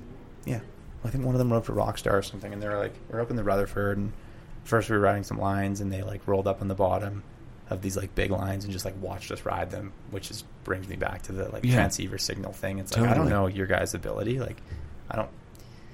that was whatever. I didn't say anything to them. And then like later in the day, we were building a jump on this face, and like right beside this face, there are these like nice lines that were like right beside this jump. Yeah. Clearly we're going to hit the jump and then ride these lines after, because they're like 40 feet away. Yeah. They just like start using the double track that we had like spent like an hour punching up to go ride these lines. That's bad form. And then super bad. And then when we hit the jump for the first time and noticed that not only were they riding our lines, but they had like fucking trenched out the double track that we made all nice. Oh no. I was just like, that's it. I just like rolled up and had like a huge blowout at them. But yeah, I don't know. I'm not saying it should be like all like gnarly localized like surfing is, but I just feel like sometimes it's a little soft and everyone's just all right. Well, I fucked up and I didn't start record until the middle of that little bit. So, but I do want to talk about Hawaii and your experience there, and that whole thing I just said about Whistler being our Hawaii. And I think that surfers would probably agree and say, yeah, we would watch a movie that's all shot in Hawaii. That would kind of make it more attractive than, because I'm sure surfers are probably tired of that world travel thing too, right? There's certain waves that people are going to hit. They're going to get them when they're good, but I think there is some substance to local knowledge. And if you fly up here from Utah and you rent sleds and you go out in the Whistler backcountry with one guide and you wind up at one spot, there's a different vibe than if you're going back there and exploring like what you guys are doing and opening up. I'm assuming you guys are opening up new terrain and exploring places and trying to anyways. Yeah, we spend a lot of time trying to find new stuff. Yeah. And like to someone I will really give credit to is guys like Mikey Rentz and Aaron Leyland and Solers, because Solers, when he's not with us, rides with them a lot because of the Burton thing, and Yeah. Like, those guys are always putting in the work to find new zones. So I can only imagine how frustrated Rents must get when people just start, like, geotagging a zone that he found or following his tracks out to a zone. And we try and do that. We try and find new zones too. Like, right. So we want to hit new shit. We want to hit different shit. But okay, just to touch on that, like, Hawaii thing, it's like, maybe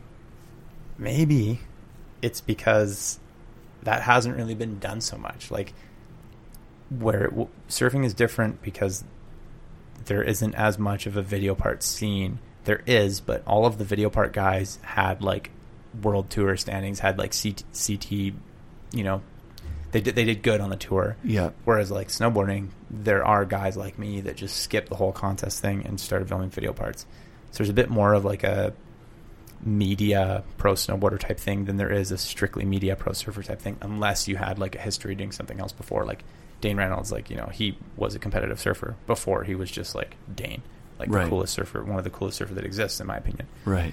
So there hasn't really been many, like, strictly Hawaii films, but there's been a lot of films that have been, like, mainly filmed in Whistler. Right. So maybe that's true. it. Maybe that people are just sick of seeing the same spots, because it could be. whether you're core like Dano Pendergrass or whether you're pay half attention to snowboard films, like, eventually you're going to recognize the spots.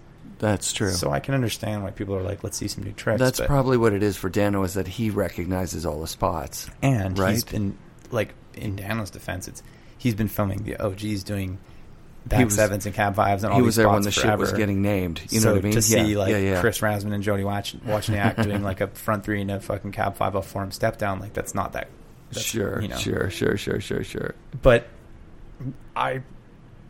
we tried, like, we really tried to hit different spots. We put a focus on hitting new shit as much as we can. We will waste sunny days, and in quotations, waste, to make sure we just go that little bit farther, to make sure we try and hit something a little bit different.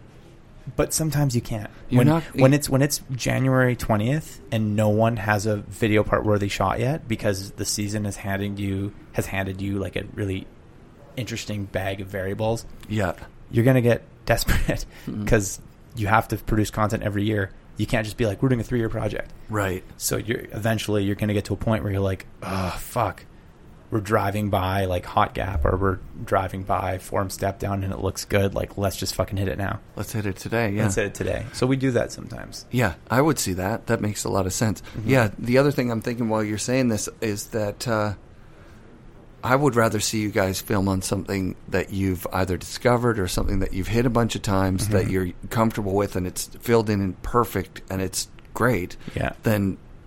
Because when you travel, you're not going to get to go beyond what's already there. When you travel, you're going to go to the biggest thing. Okay, what's built right now, or what can we build pretty quick? You're going to have to go with a guide to get to where the thing is, as opposed to in Whistler, you guys get to go out on your own and find some cool shit. Totally. We get to nerd out on Google Earth, and then we get to the next day when the snow's shitty, we get to go and explore, and, like, it's cool having this train in your backyard. And that's fun. And, like, I have, like, in my phone, I have, like, on a notes page, like, a checklist of features that haven't been hit yet that I have looked at and I know will work. Like, there's, like, a big gap. There's 2 big gaps that I have in my head right now that I'm just waiting for all it takes is the right, like, combination of, like, a thick snowstorm mixed with the right wind direction. And something that was way too ridiculous before will all of a sudden become reasonable. Like do you know the Jump Manboy Gap? Do you remember that thing? We found a name. Yes. So we hit that in the first Manboys year, was the first year we hit it. That's why we named it Manboy Gap. And then I also had a fold out cover of Snowboard Mag on it. And we've hit that thing 2 or 3 times now. Like, that thing is fully wind dependent. Some snow years you'll go there, even if it's a good snow year, you'll go there and there's just not a jump there. And then some years it just is sick and works. Oh, that's amazing. So I have, like, a checklist on my phone of, like, things that I want to go back to. And, like, every year I, like, slide back. I'm like, oh, maybe next storm. You're just watching. That's just watching. But it's a lot harder than people think to find new shit. To find shit that works. Obviously. Like, it's... What was that big... that absolutely massive... It was a front 3? Oh, the El Chapo. What the hell was that? Oh, my God. Just watching your landing on that is like... High speed, fucking wheelie. That seems impossible. That is huge. And yeah, like could give me nightmares. I fucking love that. And you hit it so good, dude. Thanks, man. Yeah, that was one and done. First hit. I got to watch Ejac try it first and kind of go like 5 feet too deep. Yep. And then I saw where he started from, and I was like, I'm going to start like 6 feet lower than him. And yeah, I just got lucky and got in the right spot. But so that thing I hit it with the Jacksons, both John and Eric, and we named that thing El Chapo for obvious reasons. Yeah. So that zone is in a zone that we nicknamed the refrigerator, which I will also credit to Mikey Rentz. I'm pretty sure Rentz and Leyland found that zone, and it's pretty far back there. It's like a 60-kilometer sled ride, and it's a really good zone to go to in the spring because it's this roly-poly wall with like jump spots and cliffs everywhere. Cool. And pretty much everything is north-facing. Nice. So you can go there when the sun's really warm and everything else is slushy and sun-baked, and all of these north-facing aspects will be kind of dark, but we'll have POW landings. Epic. And so in the Man Boys movie, we were spending some time with the whole crew building jumps there. Craig McMorris broke his leg on a jump in that zone, and then me and Rusty had a jump like kind of in another area there. And a couple days before Craig broke his leg, I saw a cliff there, and I was like, oh, I wanted to go from the top, like El Chapo, and like looking at it, and Rusty came on the radio and was like, dude, that thing's like 60 feet, just so you know, like it's a little crazy. And I was like, oh, okay, I'm going to ride in natural and just like hit it from down here and just do like a fresh front three. And so I did it, landed it for the Man Boys movie. And then the next year, what would have been 2017. Yeah, the next year after the Man Boys movie, I took the Jacksons there, and I was like, oh, I have a thing like I want to check out, and like if it doesn't work, that's okay. Like there's a bunch of spots to build jumps in that area. And they're like, yeah, dude, sweet. Like they're both just so down. So I took them all the way out there, and everything just looked right. I'm like, oh, there's more snow right now than there was during the Man Boys year. Like it's not 60 feet. It's like 52 feet or whatever. Like it was just a little bit smaller where it looked doable to go from top shelf. So we like checked it out from like every different angle, and I convinced them to help build it with me, and it was just a step down. So basically the build was like making sure the in-run was manicured, like super slow motion, slow moving in-run, just flat takeoff, and it was like this little bump where you wanted to land on. Yeah. And the snow was not that good. Like very not powder, just like kind of hot POW, but it was fucking steep, as you can tell probably from the footage, like really steep landing. So it's like, okay, if you land in the sweet spot, you'll be good. And yeah, we Roshammed. Eric lost. He went first. I went second. Wow. He tried a cab 5 and he like almost got it first tee, but just went a couple feet too deep. And then I went second, landed the front three, one and done. And then him and John teed off like I think twice more each until they got their trick. Like Eric got a cab 5 and John got a back 3, but that was like the biggest step down I've ever hit for sure. Yeah, it's massive. But it just worked. Like, yeah.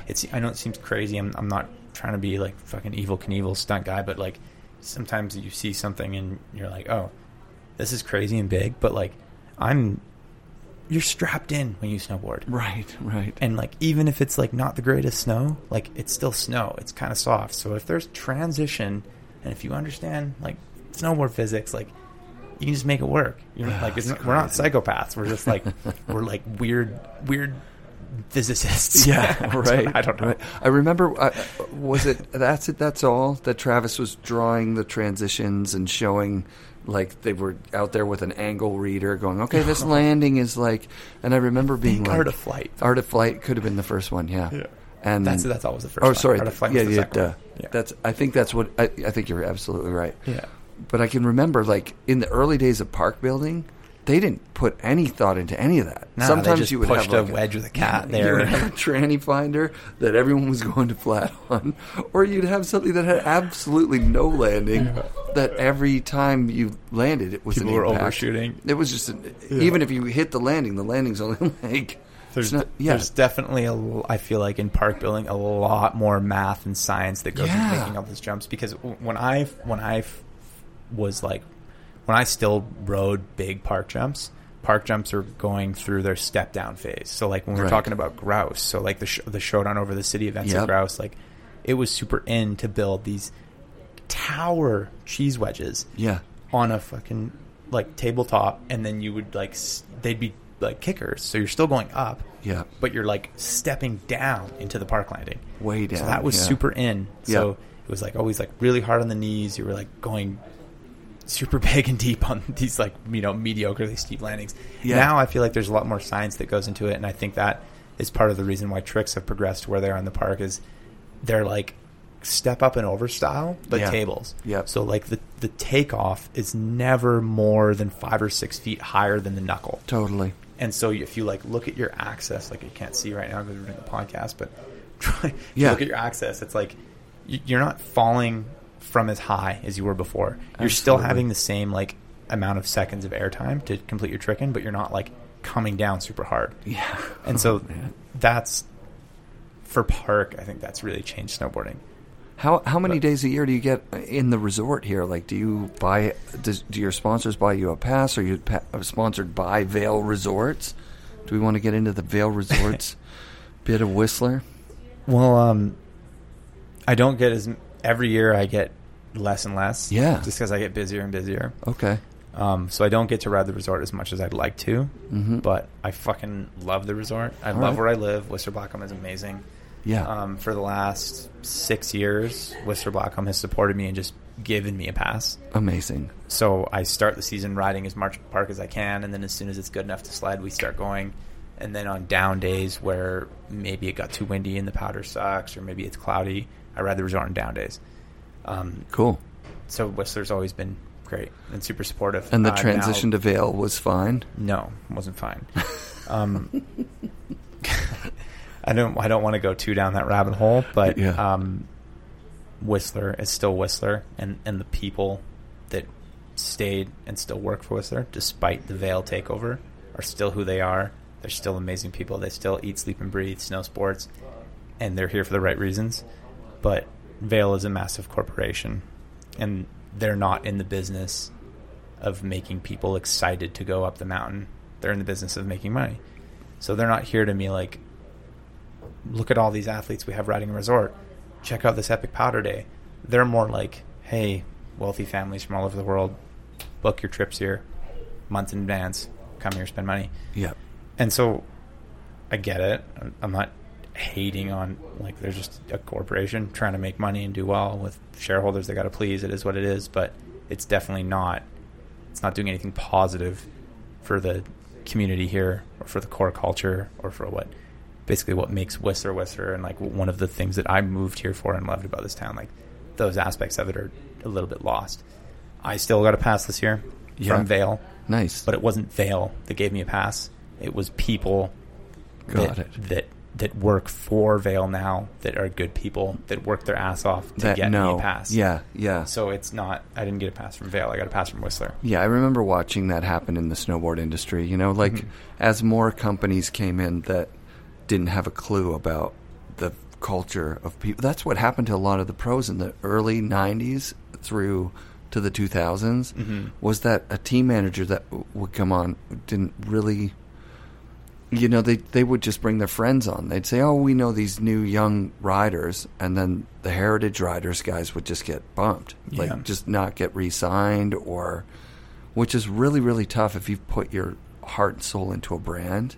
Totally. To go to the next brand, and it's usually either a step down, or even if it's a lateral movement, it's always weird, you know what I mean? Whereas like a guy like Jamie or Matt Cummins, who's been on the same team for 25 years, that's some sick-ass shit right there. That's why LibTech Canoe have such a high number of people that would, you know, that are in the industry that would say, oh yeah, that fucking company, they've never done, you know, like anytime you hear those guys, even Romain talking about Burton, even Terrier, he's been on Burton forever, but it's not easy for him to see his friends have to leave the team. For sure. Right? Like that's a bummer. Yeah, it's So yeah, I'm hyped on Lib still having Mike and Pete at the helm, and doing the right thing by their team riders. They seem to be doing that. They are, and they're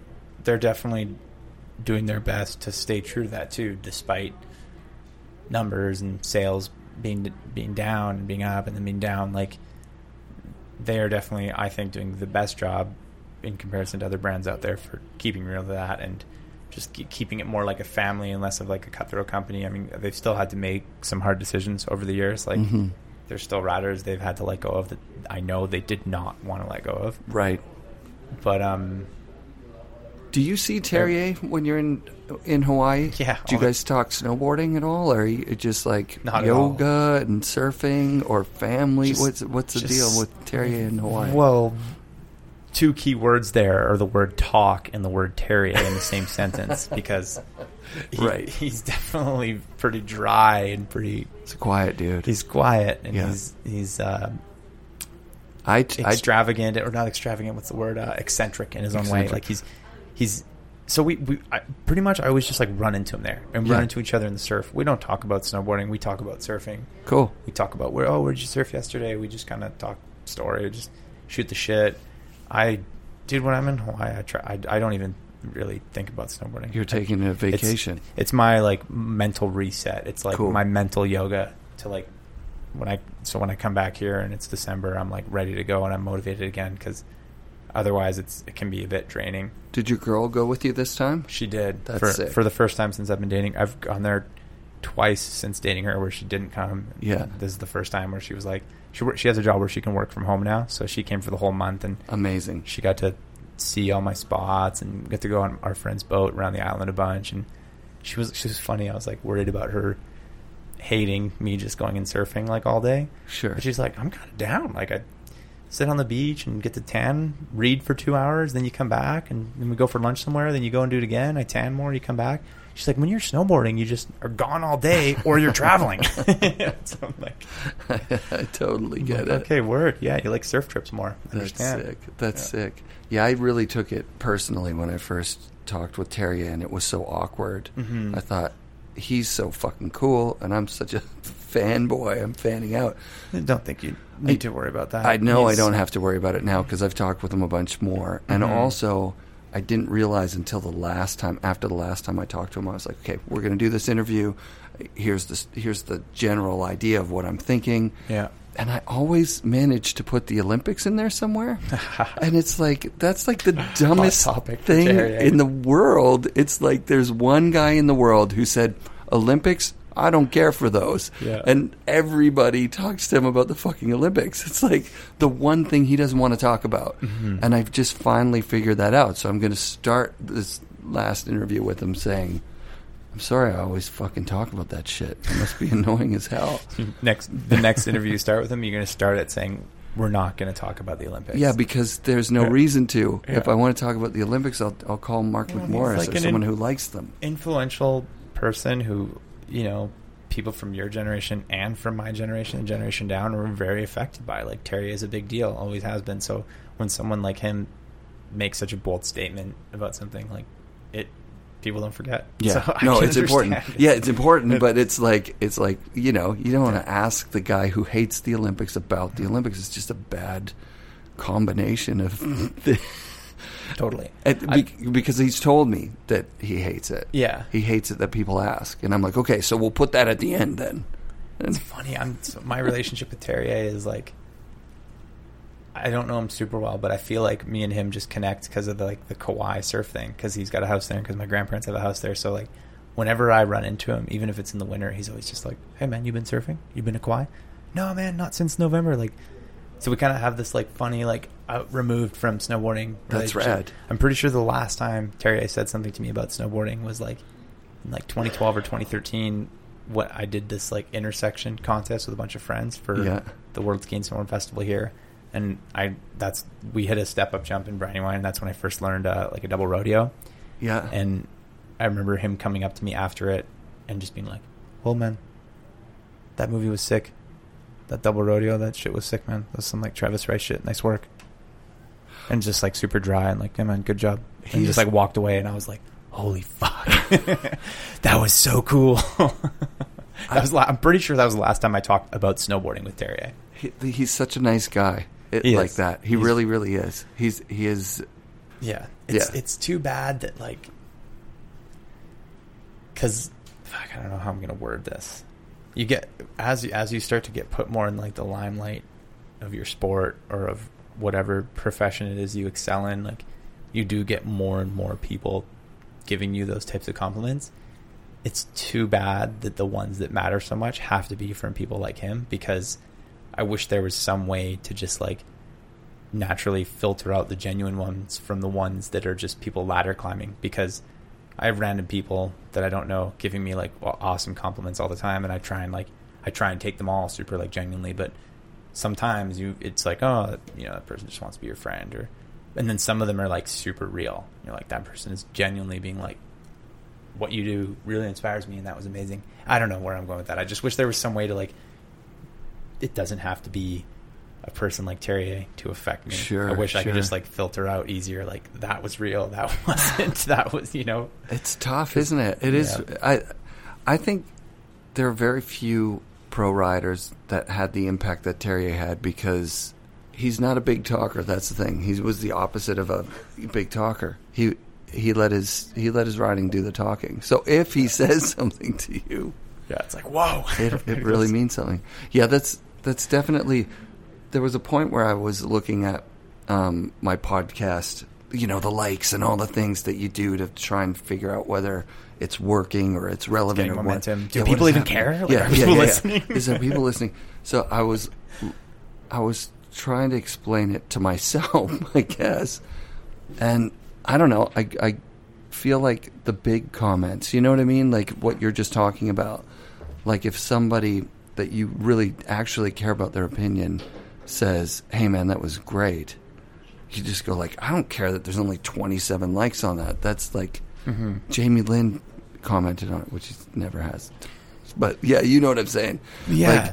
Like, it's tough in this day and age, because you guys as pro riders, your content is like what your metrics are for what you're selling to the sponsors, right? And like, numbers, it's all numbers. And that kind of goes back to what I was saying before about it probably being really confusing for brands right now, where to put their money and where to like, right. Everyone needs like constant content and more stuff on social media, because everything's numbers. But at the end of a day, it's like, if something gets like 10,000 likes, like that's literally someone just scrolling through and double tapping their thumb on a photo. They're like, oh, that was cool. Or on a post, they're like, oh, that was cool. But how much did that post really connect with them? Maybe if I post something that I think is really rad that I did and it gets 10,000 likes, but if there's 50 people of those 10,000 that I really connected with, and one of them comes up to me and is like, dude, that blah blah blah you did, like that was so sick. I just want to say, like, I'm a huge fan of your riding, like you really inspire me, like blah blah, you heard this interview of you, whatever.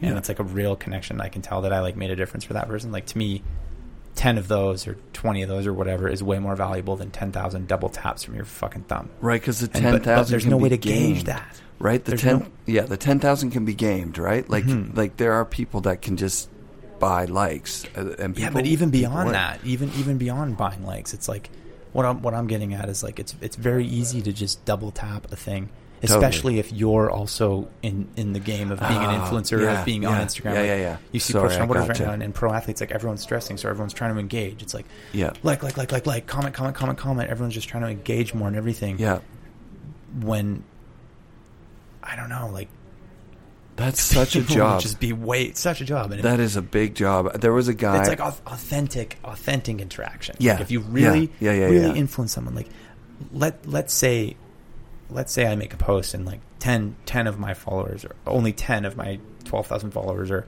genuinely influenced from me, and out of those 10, how many of them would be bold enough to come up to me and tell me that they're influenced from me? Sure. Yeah. So out of those 10, or I've only those are like your close friends, that means. But if let's just say for sake of argument that they're random people. Let's say I've influenced 10 random people. Sure. Because what's my job? My job is to sell product. Like that is why I'm a paid snowboarder. Like I'm selling product. I'm selling a lifestyle. So let's say I influence 10 random people. Only one of them has the guts to like say something to me, whether that's like reach out and send a private message to me on Instagram or Facebook or whatever, or see me in public and say something. Now I've only tracked in my head one of those intimate connections, but there might be 9 more. Sure. So it's like, how do you explain to a brand when they're looking for numbers? No. I know I only got 10,000 but 10,000 likes on this, but Joe Blow down the street got 50,000 likes on this. But trust me, like there's some real engaged people here that will actually buy this product because I'm using it. How do you express that to a brand? You can't. No, you can't. You just there's impossible. no way to do it. And so that is where snowboarding is kind of fucked right now. Yeah, that's... And I understand it's hard for brands. I don't want to rag on brands for... Like, I know they're in a tricky position too, but it's sure as hell not making it easy for the athletes. Yeah, because you can't just buck the system and go, oh, we're going to go with this guy who's not plugged in. This guy doesn't have any social media awareness or presence or anything. Exactly. Even if he's like a really talented snowboarder and a really wicked person. And then there's... Yeah, Jamie Lynn has to have this shit, dude. Jamie Lynn has to, like, curate his Instagram or at least get somebody to do it for him. Like, he has to, or else... People are going to forget about him. Or he just won't get the free stuff, which supports the lifestyle that he wants to live. Yeah, man. That's the hardest thing about this. And it comes back to what I said at the beginning about that wanting to be the best. So if you measure the best as the guy who's got 50,000 likes versus wanting to be the most authentic, like, oh, eventually they're going to be able to weight likes and be like, oh, these ones are just like throwaway likes and these ones are, ooh, he got liked by whatever, Donald Trump or something carries so much more weight than some other random person or whatever. Imagine there's like, as like technology progresses and there's like some way to measure those, the algorithms can get really crazy, or maybe they incorporate like some type of AI that it's like, okay, you got 50,000 likes, like what percentage of those likes like go to the LibTech website, right? And what percentage of those likes are like doing, you know, like right. If the algorithm could get really crazy, like how many people do you like really influence? How many people are just like liking your shit because they're just double tapping? I don't know. And they want you to like theirs. There's exactly. So many things. They're commenting on it because they want you to follow them. Yeah. I get it. Like people like constantly. It's like, okay, this person's clearly commenting on every single thing I post because they're like, "Hello, I'm here. Follow me. Follow me." Yeah, and then I'm talking about other pro snowboarders. Oh wow. Well, yeah, because that would make sense. Like even me interviewing you, I'm thinking like I overheard Jody talk about like the number of downloads you guys get per episode, which I kind of knew. Like I'm looking at my own numbers, going, I would be shocked if Man Boys didn't get more downloads because they've got so many followers. Yeah, I got like 500 followers or something of like everything. But so of course I'm going to put that in my metric. Like shit, man. That's why when we talked about doing that movie premiere, I'm going, oh fuck, if I can piggyback on the Man Boys premiere, I'm already on something that's 100% successful, regardless of what my input is into the thing. Yeah, it's too easy for me to like, I was shocked. I'm like, oh, you aren't doing it yet? Let me just like lay some footwork and you guys bring the movie down. Let's do that. That was so huge. Like you don't understand how much like. Well, it was huge for me too because as soon as very mutually beneficial. Yeah. You helped us, and I was happy to help you. Yeah. Thank you, and it did help me a lot. So I think.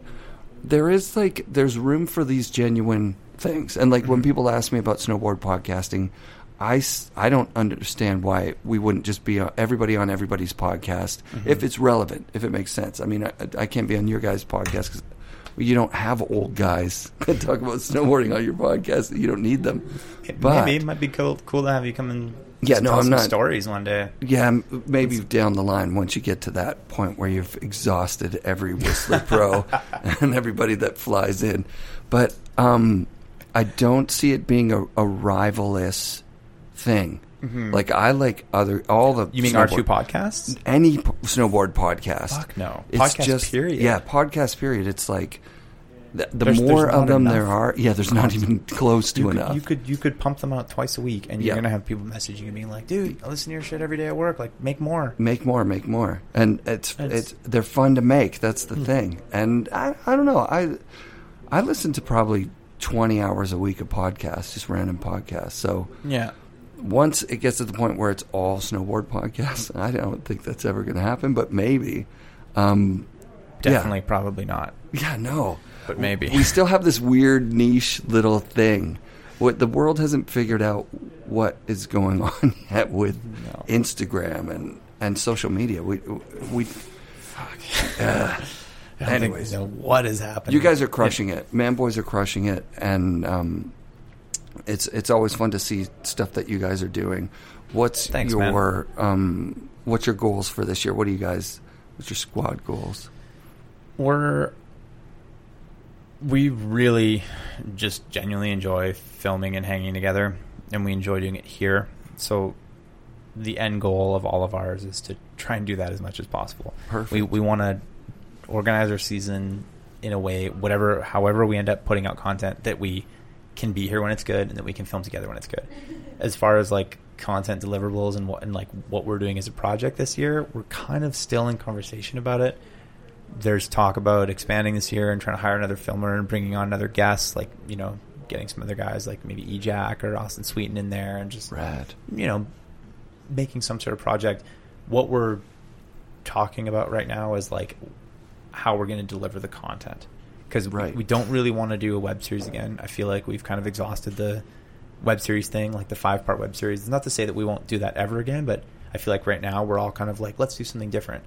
This year we kind of were all busy like running around doing other stuff, so we didn't have enough footage together to make a web series, so we just did a short film. And moving into 2019, we just want to do something different.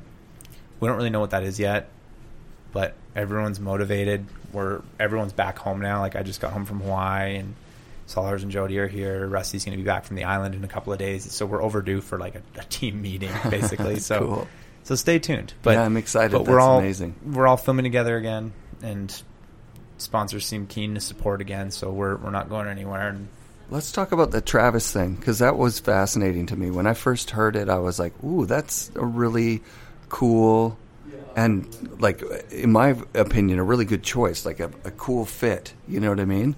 Yeah. And, again, I don't have all the information about it, but basically Travis selected you to join his pro model collective. Is that right? Yeah. Is anyone else in that collective? In Travis's line? Yeah. No. Rad. He has like 5 different pro model boards with Lib now. Yeah. 5. T-Rice Pro, Kids T-Rice Pro, Gold Member, Climax, Orca, T-Rice Pro Split. He has like six boards in the LibTech, like 6 boards with his names on it, all different. Yeah. And dude, basically to summarize it all started. I think he's just been really busy since they started doing Brain Farm movies. Of course. So when 4th Phase was like wrapped up, and I don't think it premiered yet, but like when they were wrapped up filming, and our Man Boys movie 2 years ago was like kind of premiering around the world.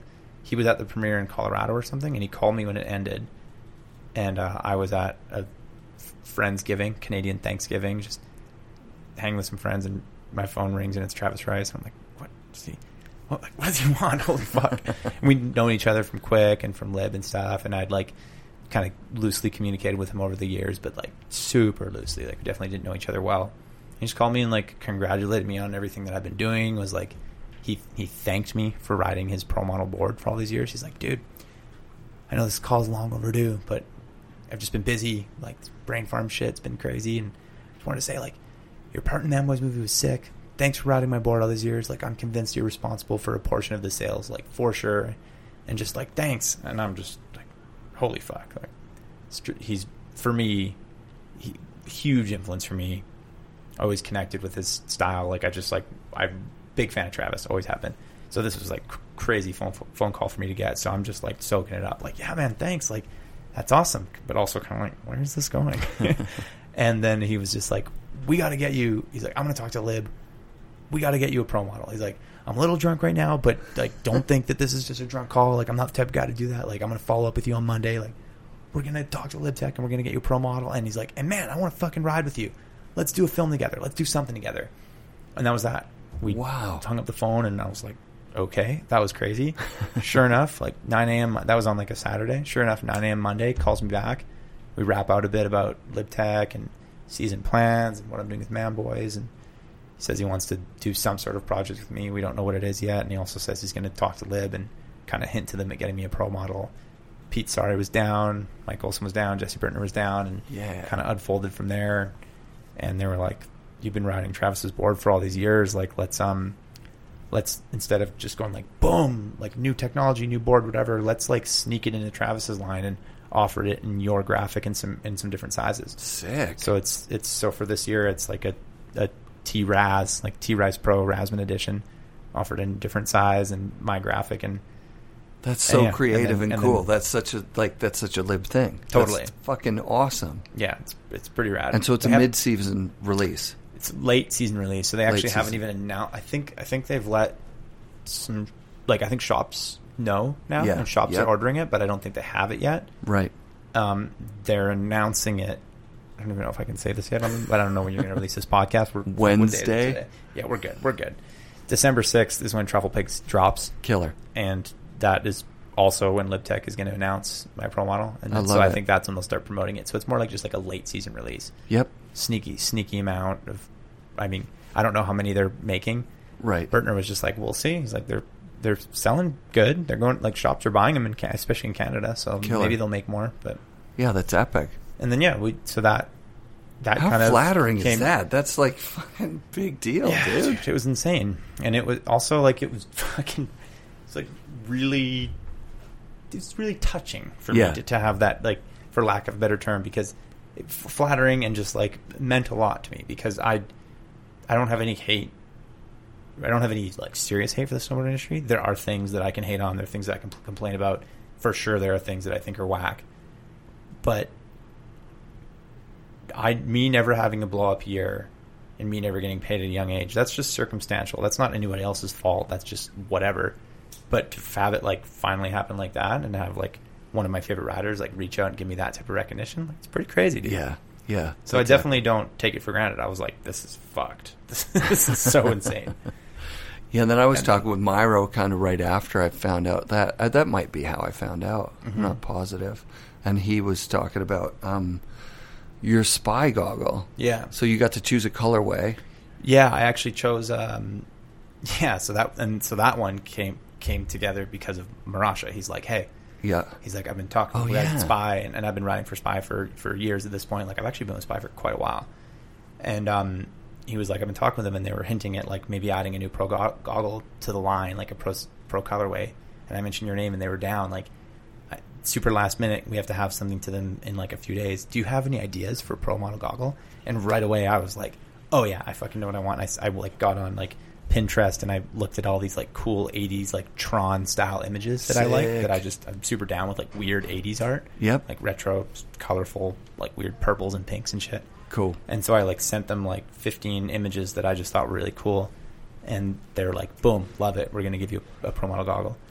So it went from me sending them, like, a group of inspiration photos to them sending me what they mocked up, what their graphic designers made, and being like, here's option A, here's option B. We're on a deadline, like, pick one by tomorrow. But I really liked what their graphic designer did right away. I was like, that's sick. I like the first one. Let's do that. That's amazing. So those are out in stores. People can get those. No. So my board will be in stores, like, now to soon, like, really soon. Yeah. My goggle is 1920. So my goggle, I'll be receiving samples soon. It won't be in stores till next fall. Got it. That's crazy that you got, like, a 5-day deadline to make it for, like, next year. Totally. It's weird how that shit works. Yeah. Even I've already finished my new, like, Razman Pro model. Your second one. Sorry, with LibTech, not with Spy. Yeah, that's the second one for 2020. Exactly. Jesus. Yeah, I can remember. So far ahead. I can remember when Burton was 2 years ahead, and everybody else was just, like, scrambling to get, like, this year's shit out. And totally. They were always ahead of the game that way. Yeah. And a lot of people are.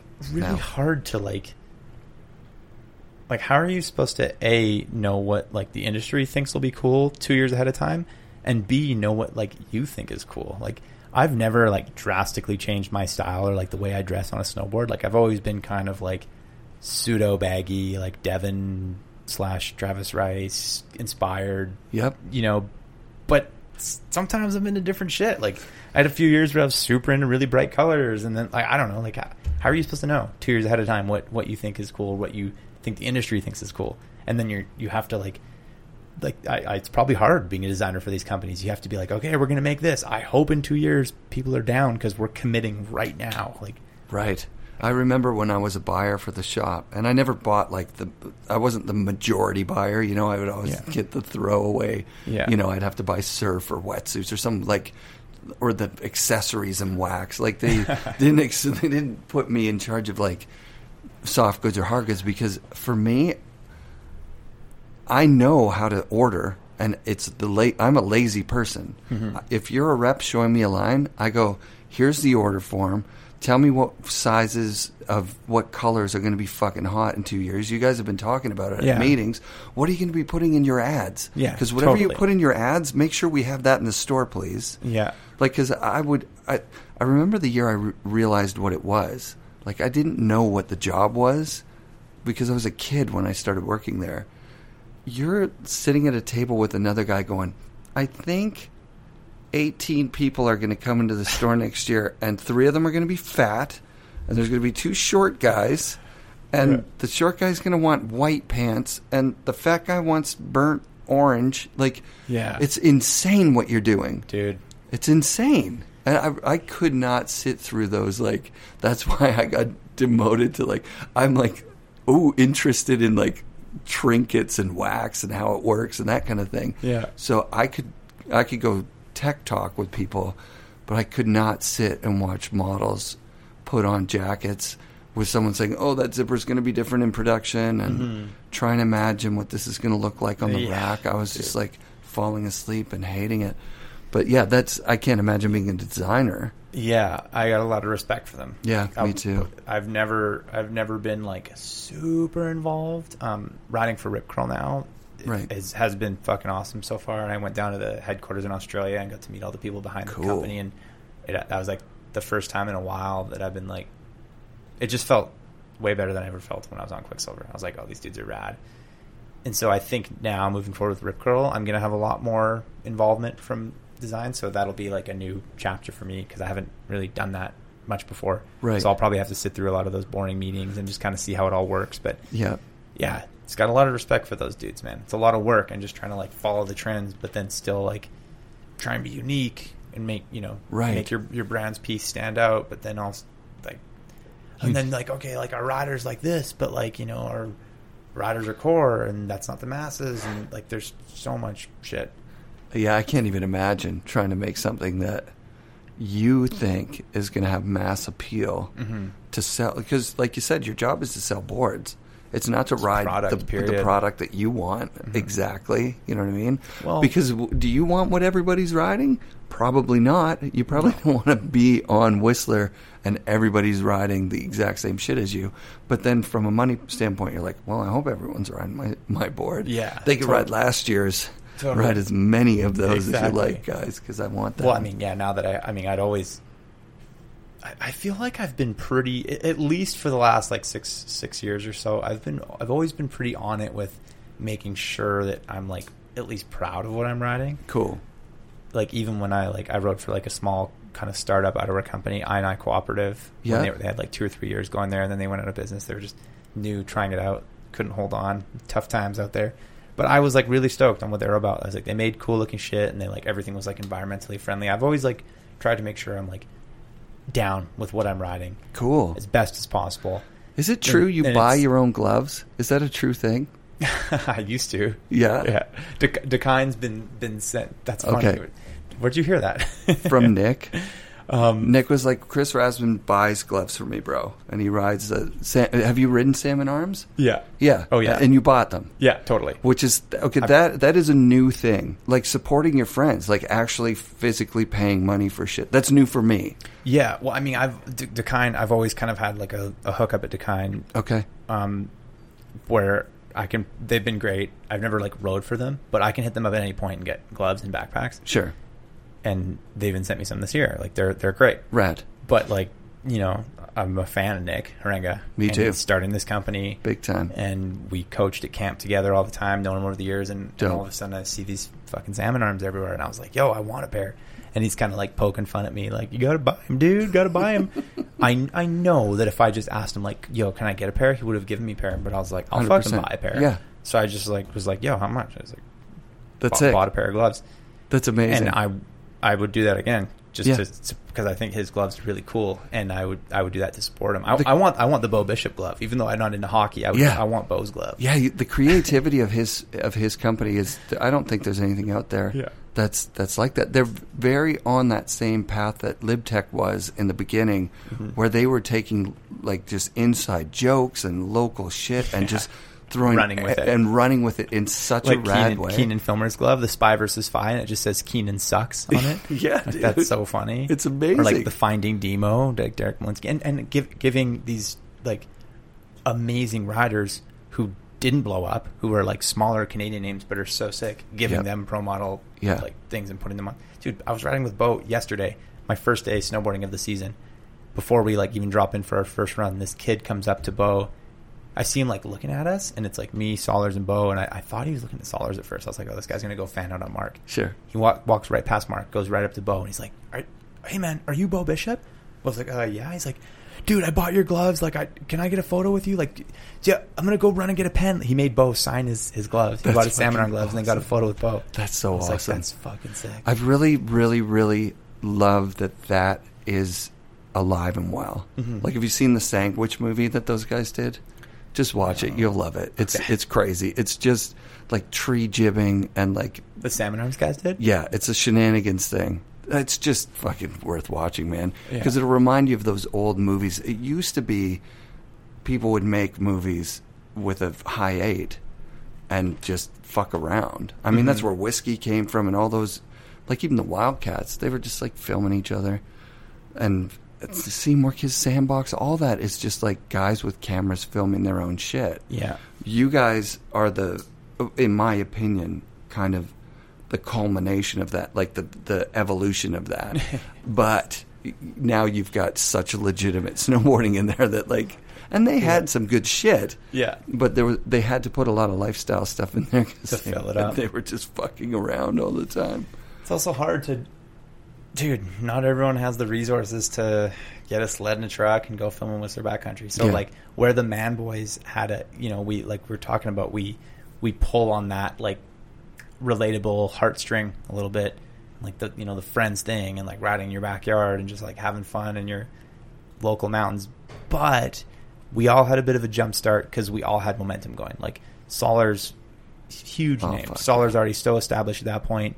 Like Trans World Rookie of the Year, like fucking crazy well-rounded video part for the Trans World movie, like Rusty, super like noteworthy pro, like filmed for the bunch of Sandbox movies, People movies, like Belzile, same thing.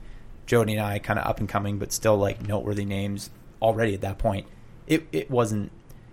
We had a huge advantage, is what I'm saying. I'm aware of how like lucky we were to. Like, it was a good time for us to start that. It's dope. We couldn't have just started that and been like, we're going to go snowmobile in the mountains and film all year. Yeah. Like, right away. Like I said, backtracking to the, like, working during the winter. First year of Man Boys, 2014, was the very first year that I decided to not work in the winter. I still work in the summer to this day. But right. First year of Man Boys, I was like, I am not working in the winter anymore. Did you think of it as like, okay, snowboarding is my job now? Yeah, I mean, I kind of, as soon as I started getting paid, I kind of did. But at that point, I was like old enough to be mature about it and being like, okay, if I'm smart, I can like actually make this a real job and like maybe even save some money through my passion. Cool. So I think so. I think I was like, and I part of me, I've always had this like kind of quote I live by, where if you have a heavy plan, it's nothing against people that have plan Bs or like a backup plan. I think you need to. I think that's good too. Sure. But if you have a super solid plan B, are you really going to be putting 110% into your plan A? Dude, that's why I stayed at Grouse and Cypress, is because the plan, I didn't even really have a plan A. I've only operated on plan B. I was like, I could always just not. Like, snowboarding is super hard work, is what it comes down to. Like, being a professional snowboarder, yeah, it's harder than most jobs. I don't think that there are many jobs out there that take that kind of passion, dedication, and also like you have to teach yourself. Mm-hmm. Like, there's so much to it that you're not just gonna, like when I started at the post office, they go, can you count to 10 in English and French? And I'm like, do you need me to do it, or do I just say yes? They're like, just say yes. You're like, yeah. I'm like, yeah, I could do that. And they're like, basically, you're hired. Do you know what I mean? Like, It was a little more than that. You had to write a test where you could do basic math as well. But then that's it. Now you've got the job. Whereas, like, snowboard, there isn't any pro that was given their even like Eteria, he had to figure out what the hell was going on. Yeah, I mean, I would say maybe we're moving into a generation now where, because now there is soccer dads of snowboarding. Like now the sport is old enough that I think there are kids that are having their hand held a little bit more through it and being shown the ropes. And were the McMorris brothers? Was that from something like that? How did both those guys get so crazy? Well, they were fucking good from where they were from, right? They're an anomaly because I mean they were wakeboarders. Super funny. They were like really good wakeboarders. Wow. And but they both like Camp of Champs kids. Like went to the summer camps, gymnastics, all that stuff. Like just talented, athletic little kids. So their parents did nurture their passion, though. For sure. Yeah. That's smart. The McMorrises.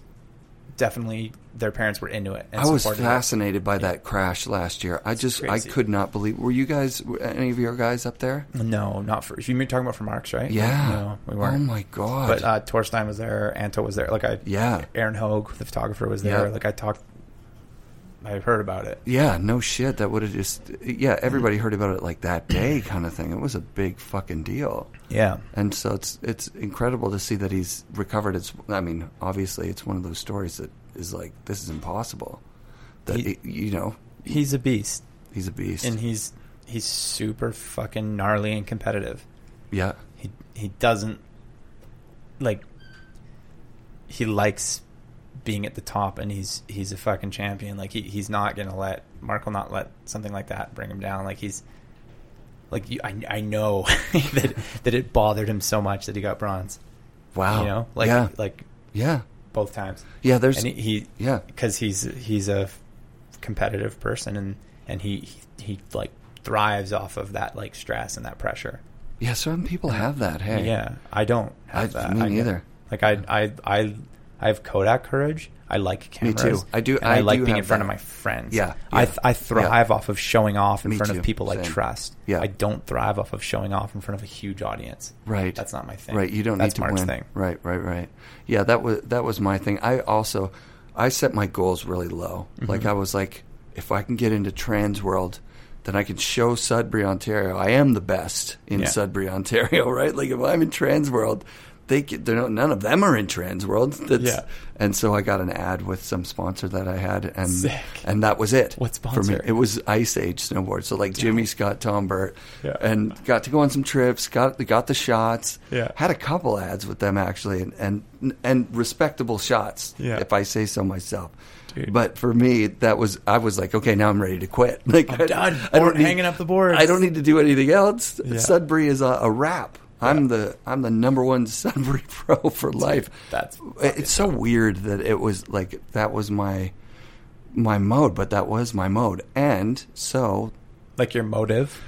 My motive was definitely to like prove to the people I'd lied to when I was 16 that I was a good snowboarder. Do you know what I mean? I had that same thing. Yeah, so you tell people like, "Oh, I'm going to Whistler to be the fucking next big pro." Mm-hmm. Then you go to Whistler. And actually, I went to Mount Hood and came back, and they're like, how was it? And if I was honest, I would have had to say, I was the worst person there. They put me in the worst group, and they thought that I was useless. But I came back, and I was like, I'm sponsored. They saw me. It was epic, yeah. It was epic. And I came back with a board, and they gave it to me, and I'm going to be the next big thing. Dude, I can totally relate to that. From now, I have, like, no problem being like real and talking about publicly in interviews or podcasts about like how little money I made and how like barely hooked up I was throughout my Alterna years. Right. When some people might look back and be like, oh, those like Rasmus Alterna parts, like probably thought I was like a legit pro snowboarder then. But like I like lived this like fake life. Like I was working my ass off at like a fucking hotel in Whistler, full time in the summer, part time in the winter, and like filming these video parts. And just like basically pretending to be a pro snowboarder, but still like working my ass off. Yeah. But letting people believe totally that I was something bigger than I was. That's and it amazing. wasn't like I was necessarily. Maybe when I was young, like definitely when I was like 18 to like probably 22, I probably lied to some people, probably some girls, and like and stuff like that. But I don't know. It was more just I was like living the lifestyle of a real pro, and really I'd have to bail out and go to work at like a normal person. Right.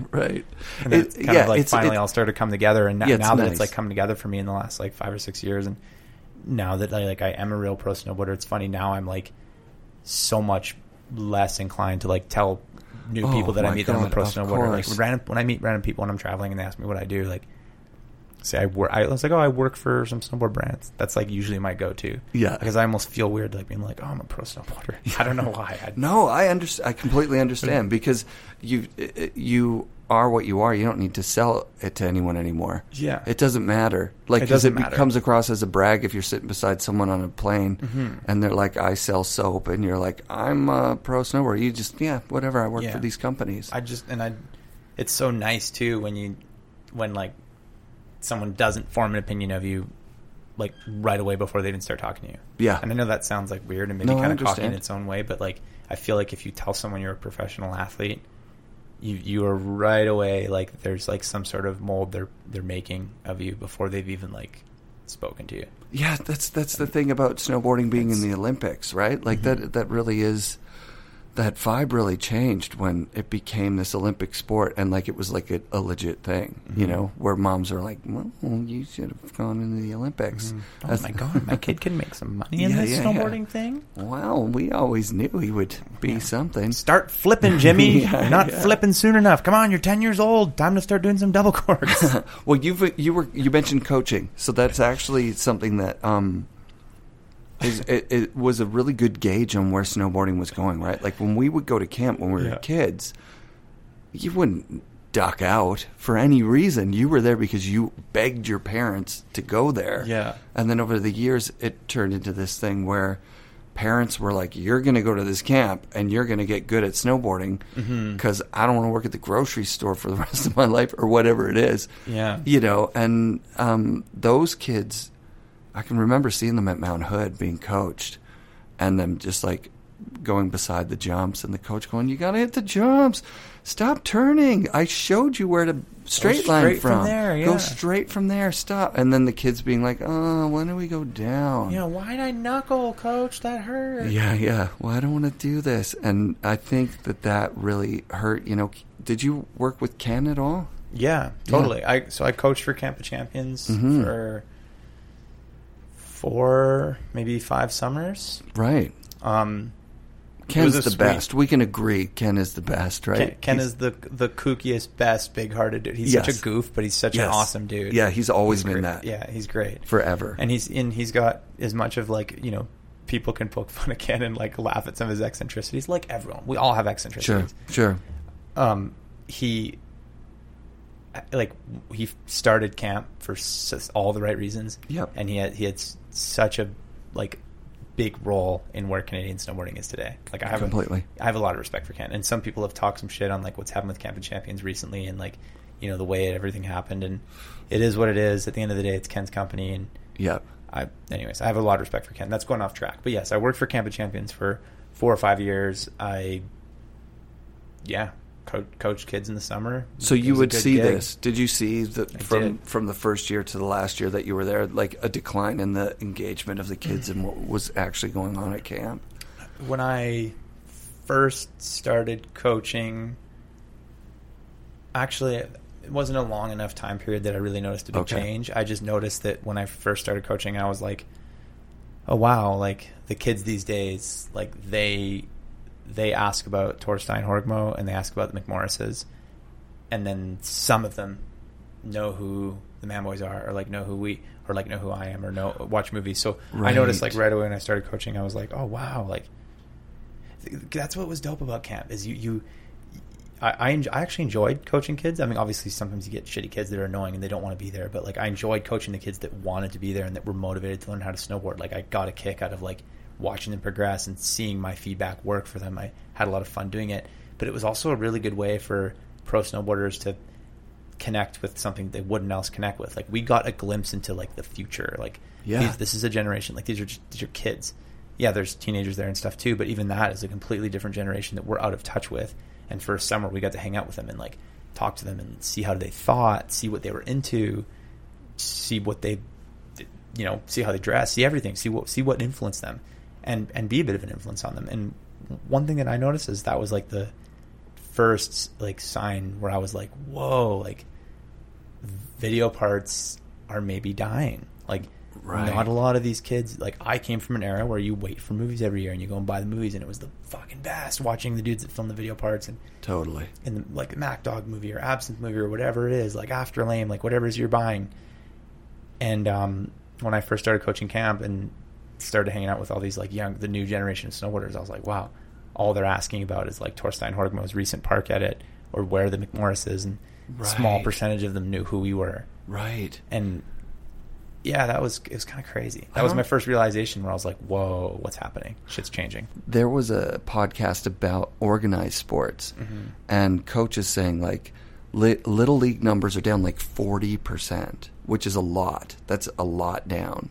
And it's because kids have video game brain now. And not just like they want to play video games, but they're like too good. Video games are too good now. Video games are so good that if a kid's playing a soccer video game and in the game they start to lose by a goal or two, they just hit reset. So when they're really losing in real life by 2 or 3 or 4, they just like completely give up and they just hate it. And then they tell their parents, "I don't want to do that anymore." And then the parents go, "Oh, he doesn't really like that." So I feel like I can draw some parallels with that, going back to the social media thing. It's like we're in this age of like constant gratification, and no one wants to suck at anything. And and everyone is just living this fake polished turd of their lifestyle, basically. Yeah, that's true. No one's putting out the shit that sucks. No one's like I used to fucking post photos of me working in the summer, and like I don't anymore. Yeah, because I'm like, oh shit, like all my my Instagram feed is like my snowboard outlet now. So like, maybe I shouldn't post that personal stuff. I used to think it was funny, like me covered in paint or whatever I was doing, covered in sawdust. And like now I'm like, oh, and girlfriend pics, and definitely like it was very right away that people were like, you don't post food pics. That's just fucking. I'm gonna unfollow you, asshole. I don't want to see your dinner. I don't want to see the beer you're drinking. That should have been the unspoken truth right from the start. Stop it. Yeah. And then it's like now we're at a point where like if I'm like. Or like post a dumb blurry photo of your friend in the bar because you like had drinks with them, you haven't seen him in a few years, and like go back to my Facebook photos from like my early things are just so random. A lot of them are pictures my kids took, and just like 3 of the same photo, just like a little different, of a nothing. Totally. And like I'm just realizing right now, there's way less of my family in my feed than ever, which is so sad for me. Because the most important thing is my kids and my wife. But who is that feed for? You just said the most important thing for you is your kids and your wife. Yeah. Who is that feed for? Yeah, that's for me, right? Yeah. The feed. So this is the thing, and that I thought that too. And like sometimes, like me and my girlfriend, she was like, "Oh, you never post photos of me anymore." And I kind of explained it to her. I'm like, who is that feed for? Like, I have all these like amazing photos on my phone, on my computer of you, and all like the traveling we've done and all the fun times we've had. Like that's for me to look at. Like now that there's this new thing that everyone's just trying to show everyone what they're doing, and how like I don't need all these random people like that's not for them. That's not for them. It's not for them. That's true. So it's not sad.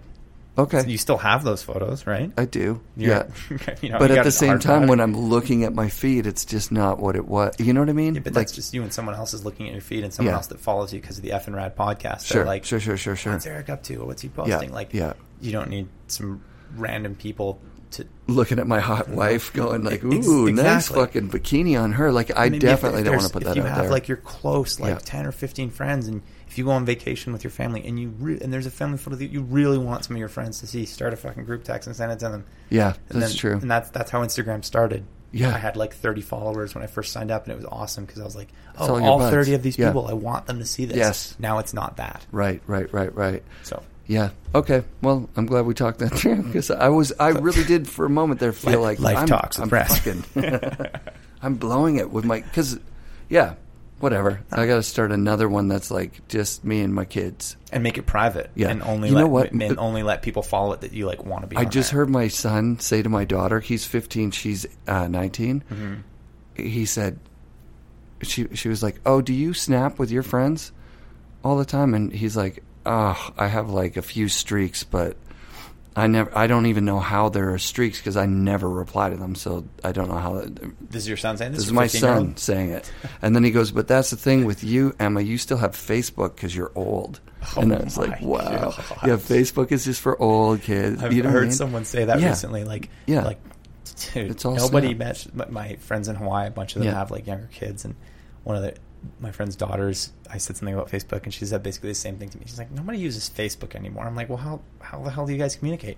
Instagram DMs, duh. Instagram DMs. I'm like, okay. It's insane to see my son's Instagram DMs, and there's like, they'll have 15 people in one and 14 in the other, and then everyone in that 14 is in the 15 when there's only one person that's not in it, and they talk about that person, and it's like, I'm like, you need to not be in any of those. Yeah. Like, oh my God, that's nasty.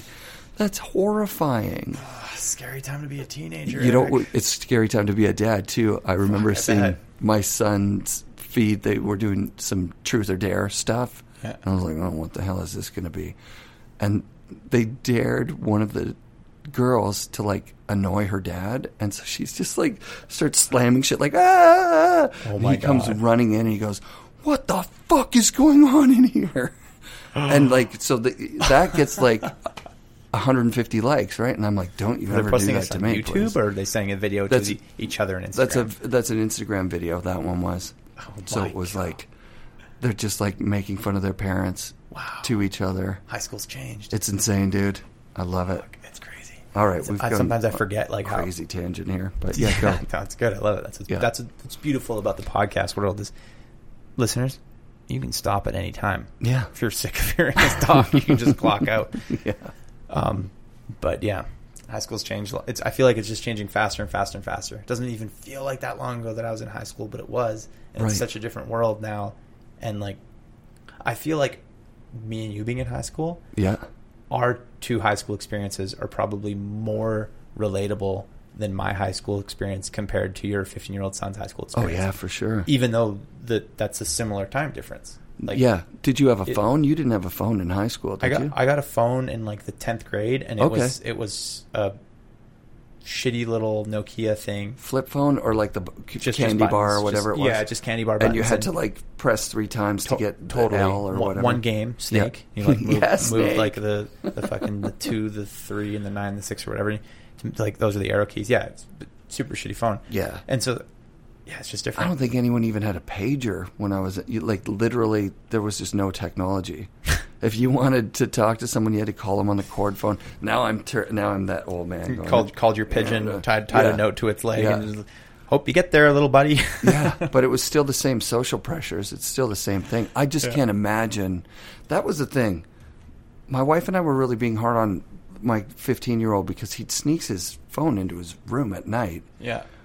Because we get him to go to bed at like 10:30 or 11 on a school night. That's like insane for me, but whatever. He's in bed at midnight, and he just can't break the text thing. Because if you're not in on that text at the end of the night, you're that loser that had your parents took your phone away and you have to go to bed. Oh. So there's like that social pressure to be connected all the time.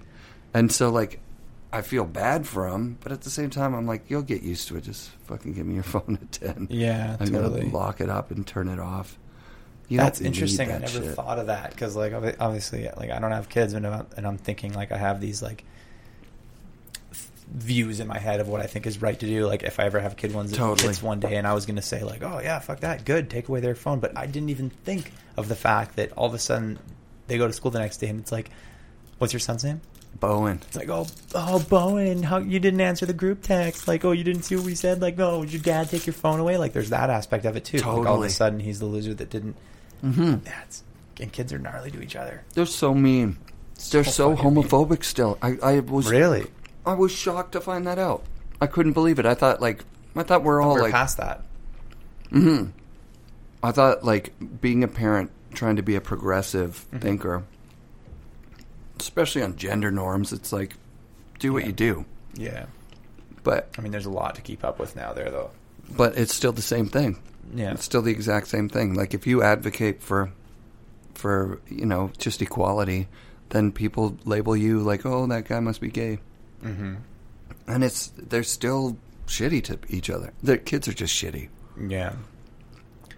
And there's that thing too. It's like, and phones and social media don't help this too. It's like kids have always been shitty to each other. Totally. But I watched this Louis C.K. skit once, and he put it so perfectly. It's like, it was different when you would say something shitty and you're looking at the person's face. Yeah. And you see their face change, and you're like, ooh, that kind of hurt. I can tell I hurt their feelings. Like, that kind of sucked. Maybe I won't say it like that next time. But compared to just like commenting or sending something in a group text, like even me as like a fucking 30-year-old adult, like sometimes me and my friends have group texts about like whatever, like something we're like doing or something, and then it'll kind of like go into poking fun, and someone will say something, and like sometimes you're like, oh fuck, that sucked. I wonder if like they thought about that before they said it, because it's completely different. Yeah. Sending something as a message or as a comment than just like saying it to someone's face. Do you guys ever get negative comments or trolls on your accounts that you have to just like, do you delete them? What do you do if someone's like, I saw Solers up in Whistler and he fucking snubbed me, he's a dickhead, and then you're like, what, do we leave that there? Or does that just not happen much? It has happened. Yeah. I've seen some negative comments. It's super rare, but at least we all share the Man Boys Instagram account. We all run it together. Yeah.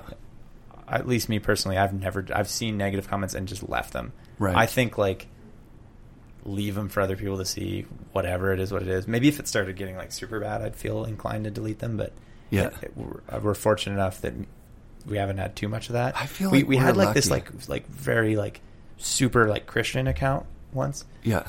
Giving us a bunch of shit in our YouTube comments, but they actually started. It was like this Christian snowboarding account from Alaska, and like I think they follow me because I'm Shred Jesus, but Shred Jesus is just like it. That's a guy up here gave me that name. He's Shred Judas. You know what I mean? Like it's like it's just a silly name. Like do you remember what they're called? Like it was something with Jesus in the name though. Yeah, and they're it's like an Alaska snowboard group. Oh, there's somebody listening to it right now that's like a part of that group going, he's talking about us. And like nothing against Christianity, like if everyone's allowed to No, have it's their kind of religion, dumb. Honestly, I'm sorry. I grew up Christian and it's kind of a dumb thing. I've been really like thinking about it a lot lately, and it's sorry to all our Christian believers out there. And there are some. I grew up Christian. Yeah, I agree with you. There are some guys that have been on the show that are heavy Christians. Jim Rippey is big time into it, and will I'm sorry, I don't believe what you believe, but I don't think that means anything between the two of us. He seems like smart enough to be like,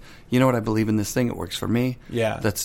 And my mom is super hella religious. Yeah. And if it's working for her, mine too. I really want her to get the positivity out of it that she gets. But for me, I'm looking at it going, it's the Santa story. You told me when I was 5, exactly. Santa's not real. It's the same story, but it's real now all of a sudden. And it's the same with all these different religions. Like all these different religions have like a Messiah, have a Savior. It's all the same thing. And it's like fundamentally, like some religions can be good because they can maybe give humans some order in this weird era of overpopulation that just like maybe it gives some order and gives like a good rule book. But when it comes down to like people trying to control people, and like trying to like convert all these people, and it just that was the last straw for me. Yeah. The last straw wasn't the conversion thing; it was just the simple thought. And this goes back to Jess's interview. The simple thought that if your religion has at the top an elite group of white old men, it was probably made up by white old men. For sure. If there's no women, or if women are substandard, it is probably made up by a white old man. If there's no black people at the top of your religion, you have a bullshit religion. I'm sorry, you just do. If there's not like an equal number of like prodigal children that are like, oh, this kid really gets it. He's moved way up, or she's moved way up the ladder. Then it is just old white men. Then I'm sorry, your religion is more than likely made up by old white men. That's just me riffing on religions. I was raised Christian too, and I remember my first turning point was being a super young teen, like maybe 12, 13 years old or something, and just like before sleep, like thinking about like, oh, these questions, like, oh, God is real, and like, what about this? Or like, this is kind of fucked up about that story. Like, how does that make sense? And then feeling guilty in my head before I go to bed, feeling like I needed to apologize to God and like say a prayer to God. And I remember a turning point being like, wait a minute, what's wrong with that scenario? Like, my brain's developing, and I'm just like having questions, and like I'm taught that to like don't question anything. Yeah. No matter how crazy it seems, everything that your Lord Jesus and the God is, this is just right. Sure. So I remember that was my turning point, and like probably just like moving to Whistler and finding my way, and not just being raised in a Christian family anymore. Right. Making different friends. Right. But yeah, like anyways, Being an adult, thinking about it, meeting different people, and just thinking logically about it, and not just being like, I'm on this team. Right. And it's all just a fucking team. It is. Sure. And so there's this one group that was like, for going back to the trolling thing, he's been trolling me since like my alternative video parts, just like talking shit. And then he did this like super like funny review on like depth perception, where he like put the whole depth perception on movie on YouTube and did a voice recording over it, basically talking about what he liked about depth perception. And then anytime something popped up that like didn't agree with his like super serious Christianity, like he's like talking shit on like Robin Van Gyn, like here's the classic like modern age of you know, the man woman trying to empower the female, but the Lord Jesus Christ says like women should submit, and man is, it was so fucked, so misogynistic, and the whole thing was just unreal, right? Unreal. That's and like, so I don't know who this dude is, but when, like at a certain point, it's like, yeah, I agree that everyone's entitled to having their own opinions and own religions, but it's like when you were posting shit like that, it's like, I'm sorry, dude. This isn't Faith in Action. I'm calling him out. Faith in Action. I just remembered it. That's there his YouTube account. Yeah. Sorry, dude, but keep your shit to yourself, because or go. We're not chasing after you. Yeah, go get faith-based stuff. Go do faith-based stuff. Just because you're a Christian snowboarder, it doesn't mean that you can fucking rip apart. Like, I know Robin Van Gyn personally, and she is one of the most awesome girls I know. Hell yeah. And she is far from a lady man. She's a very attractive, like, awesome chick. Yep. So take your religious shit. Yeah, her part in depth perception was great. Yeah, I said that after I saw that show. I made a point of saying to her, it was nice to see someone who was invited. Mm-hmm. You know, like Jess is uninvited. She was invited. Yeah. And just, it's so clear that she was in her element up there. Mm-hmm. Like they didn't have to do a separate part. And now here's a girl doing this. No, she just rode right beside them. Rode the same pillow fields as them. How cool is that? For sure. I love that. That was like epic. And she's also like, I really like having conversations with Robin about it. Is like, she's not. I have a hard time with some like super feminist girls when they're that like aren't even willing to admit that like our bodies are structured differently. Uh-oh. You know? You're touching on what I used to think this, and I don't think it anymore. What I'm about to say? Yeah. I mean, just the structure on the bodies. Well, it is. Yeah, but we're okay. We can we exist on disagree, but we sure. There is like science is science. Yeah, and like even if you take a man and a woman, if you take 50 men, 50 women, and they both grow up eating the same thing, like men are generally just a little bit like. But you're going to get some fat men, and you're going to get some thin men. You're going to get some girly men, and you're going to get some manly men for sure. But where I was going with this is some Robin's manly women Robin's too. not the type of girl that's going to deny Okay. biological differences. Yeah, I understand. She is going to. Robin accepts those biological differences and fucking is still just a beast and charges and just like.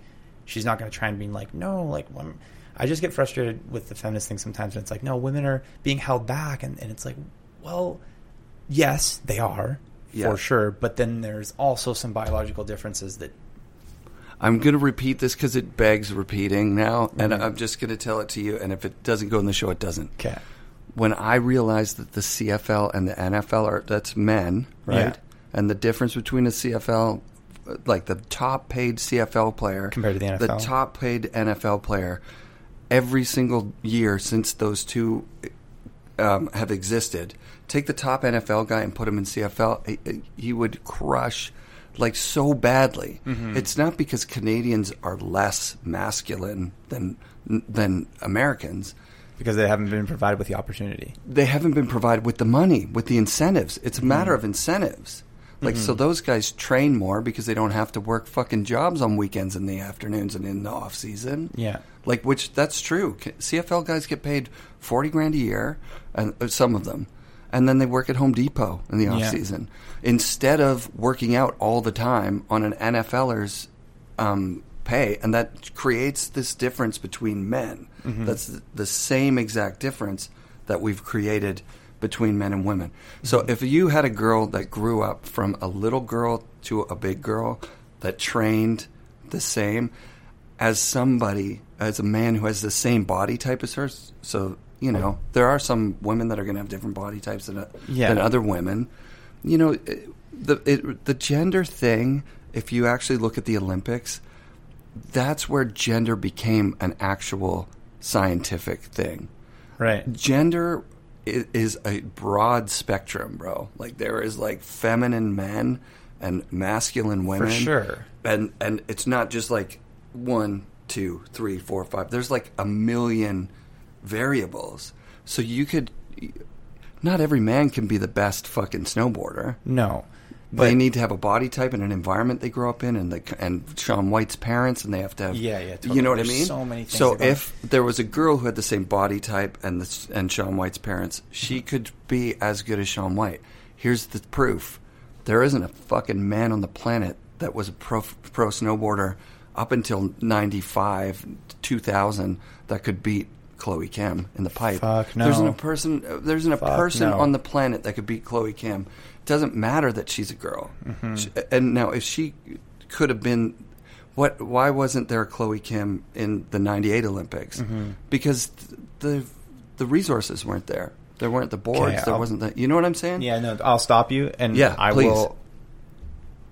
will bite my tongue and be like, that was a very well delivered argument on that fact, because that's the first time I've heard it broken down like that. I really liked your metaphor comparing the CFL and the NFL. Yeah, man. That hit home and made a lot of sense. I was like, oh, yeah.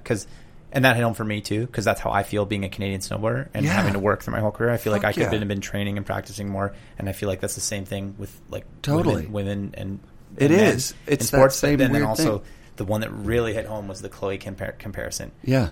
Or even Jamie Anderson, for that matter. It's like, take what they're doing now. It's not like females' bodies are changing from what they were in the 90s. They're still the same females. Same. So that is a fucking really good point, Eric. And thanks, buddy. That was enough to make me, like, more or less change my mind. I do still stand with the fact that there are biological differences to the way that we develop. Like, absolutely. Women grow big tits and we have broader shoulders generally. Sure. I still stand strong to that, but those points are so fucking sick. Yeah, I understand. I agree that they... It needs to be said right now, because like what's happening is this kind of anti-feminist thing. For sure. Because there's a lot of feminists that don't know why they're so fucking mad. There's a lot of bad feminists. There's a lot of bad feminists. There's a lot of feminists that make them look bad. Yeah, because there's a lot of good men. There's tons. Most of the people that I know are fucking good dudes. There's not that ass-slapping Harvey Weinstein guy in regular day-to-day anymore. Totally. Not as much, but it's still there. Yeah. And we got a long way to go. But a lot of the feminist movement is not moving in that direction. It's moving in a just angry, all men fucking suck kind of direction. Yeah, so that which is too bad, because then it gets like guys that are good guys feeling defensive. Yeah, yeah. And it's not good. Whereas, like, if you took, like, that whole argument, or rather, for lack of a better term, not speech, basically that whole analogy you gave me was, like, so good. I wish there was a version of that for any time someone who wasn't a misogynist, but someone who was annoyed with the crazy feminist anti-men movement, because that was a really good. Yeah. Anyways, thanks, man. Because I'm on the side of, like, I'm so, like, I love seeing women succeed in action sports. Like, fuck yeah. This Maui event that just happened with women surfing was one of the sickest women's surf events in a while. They had good conditions. The girls all charged really big waves. They all surf really well. Like, so sick for women surfing.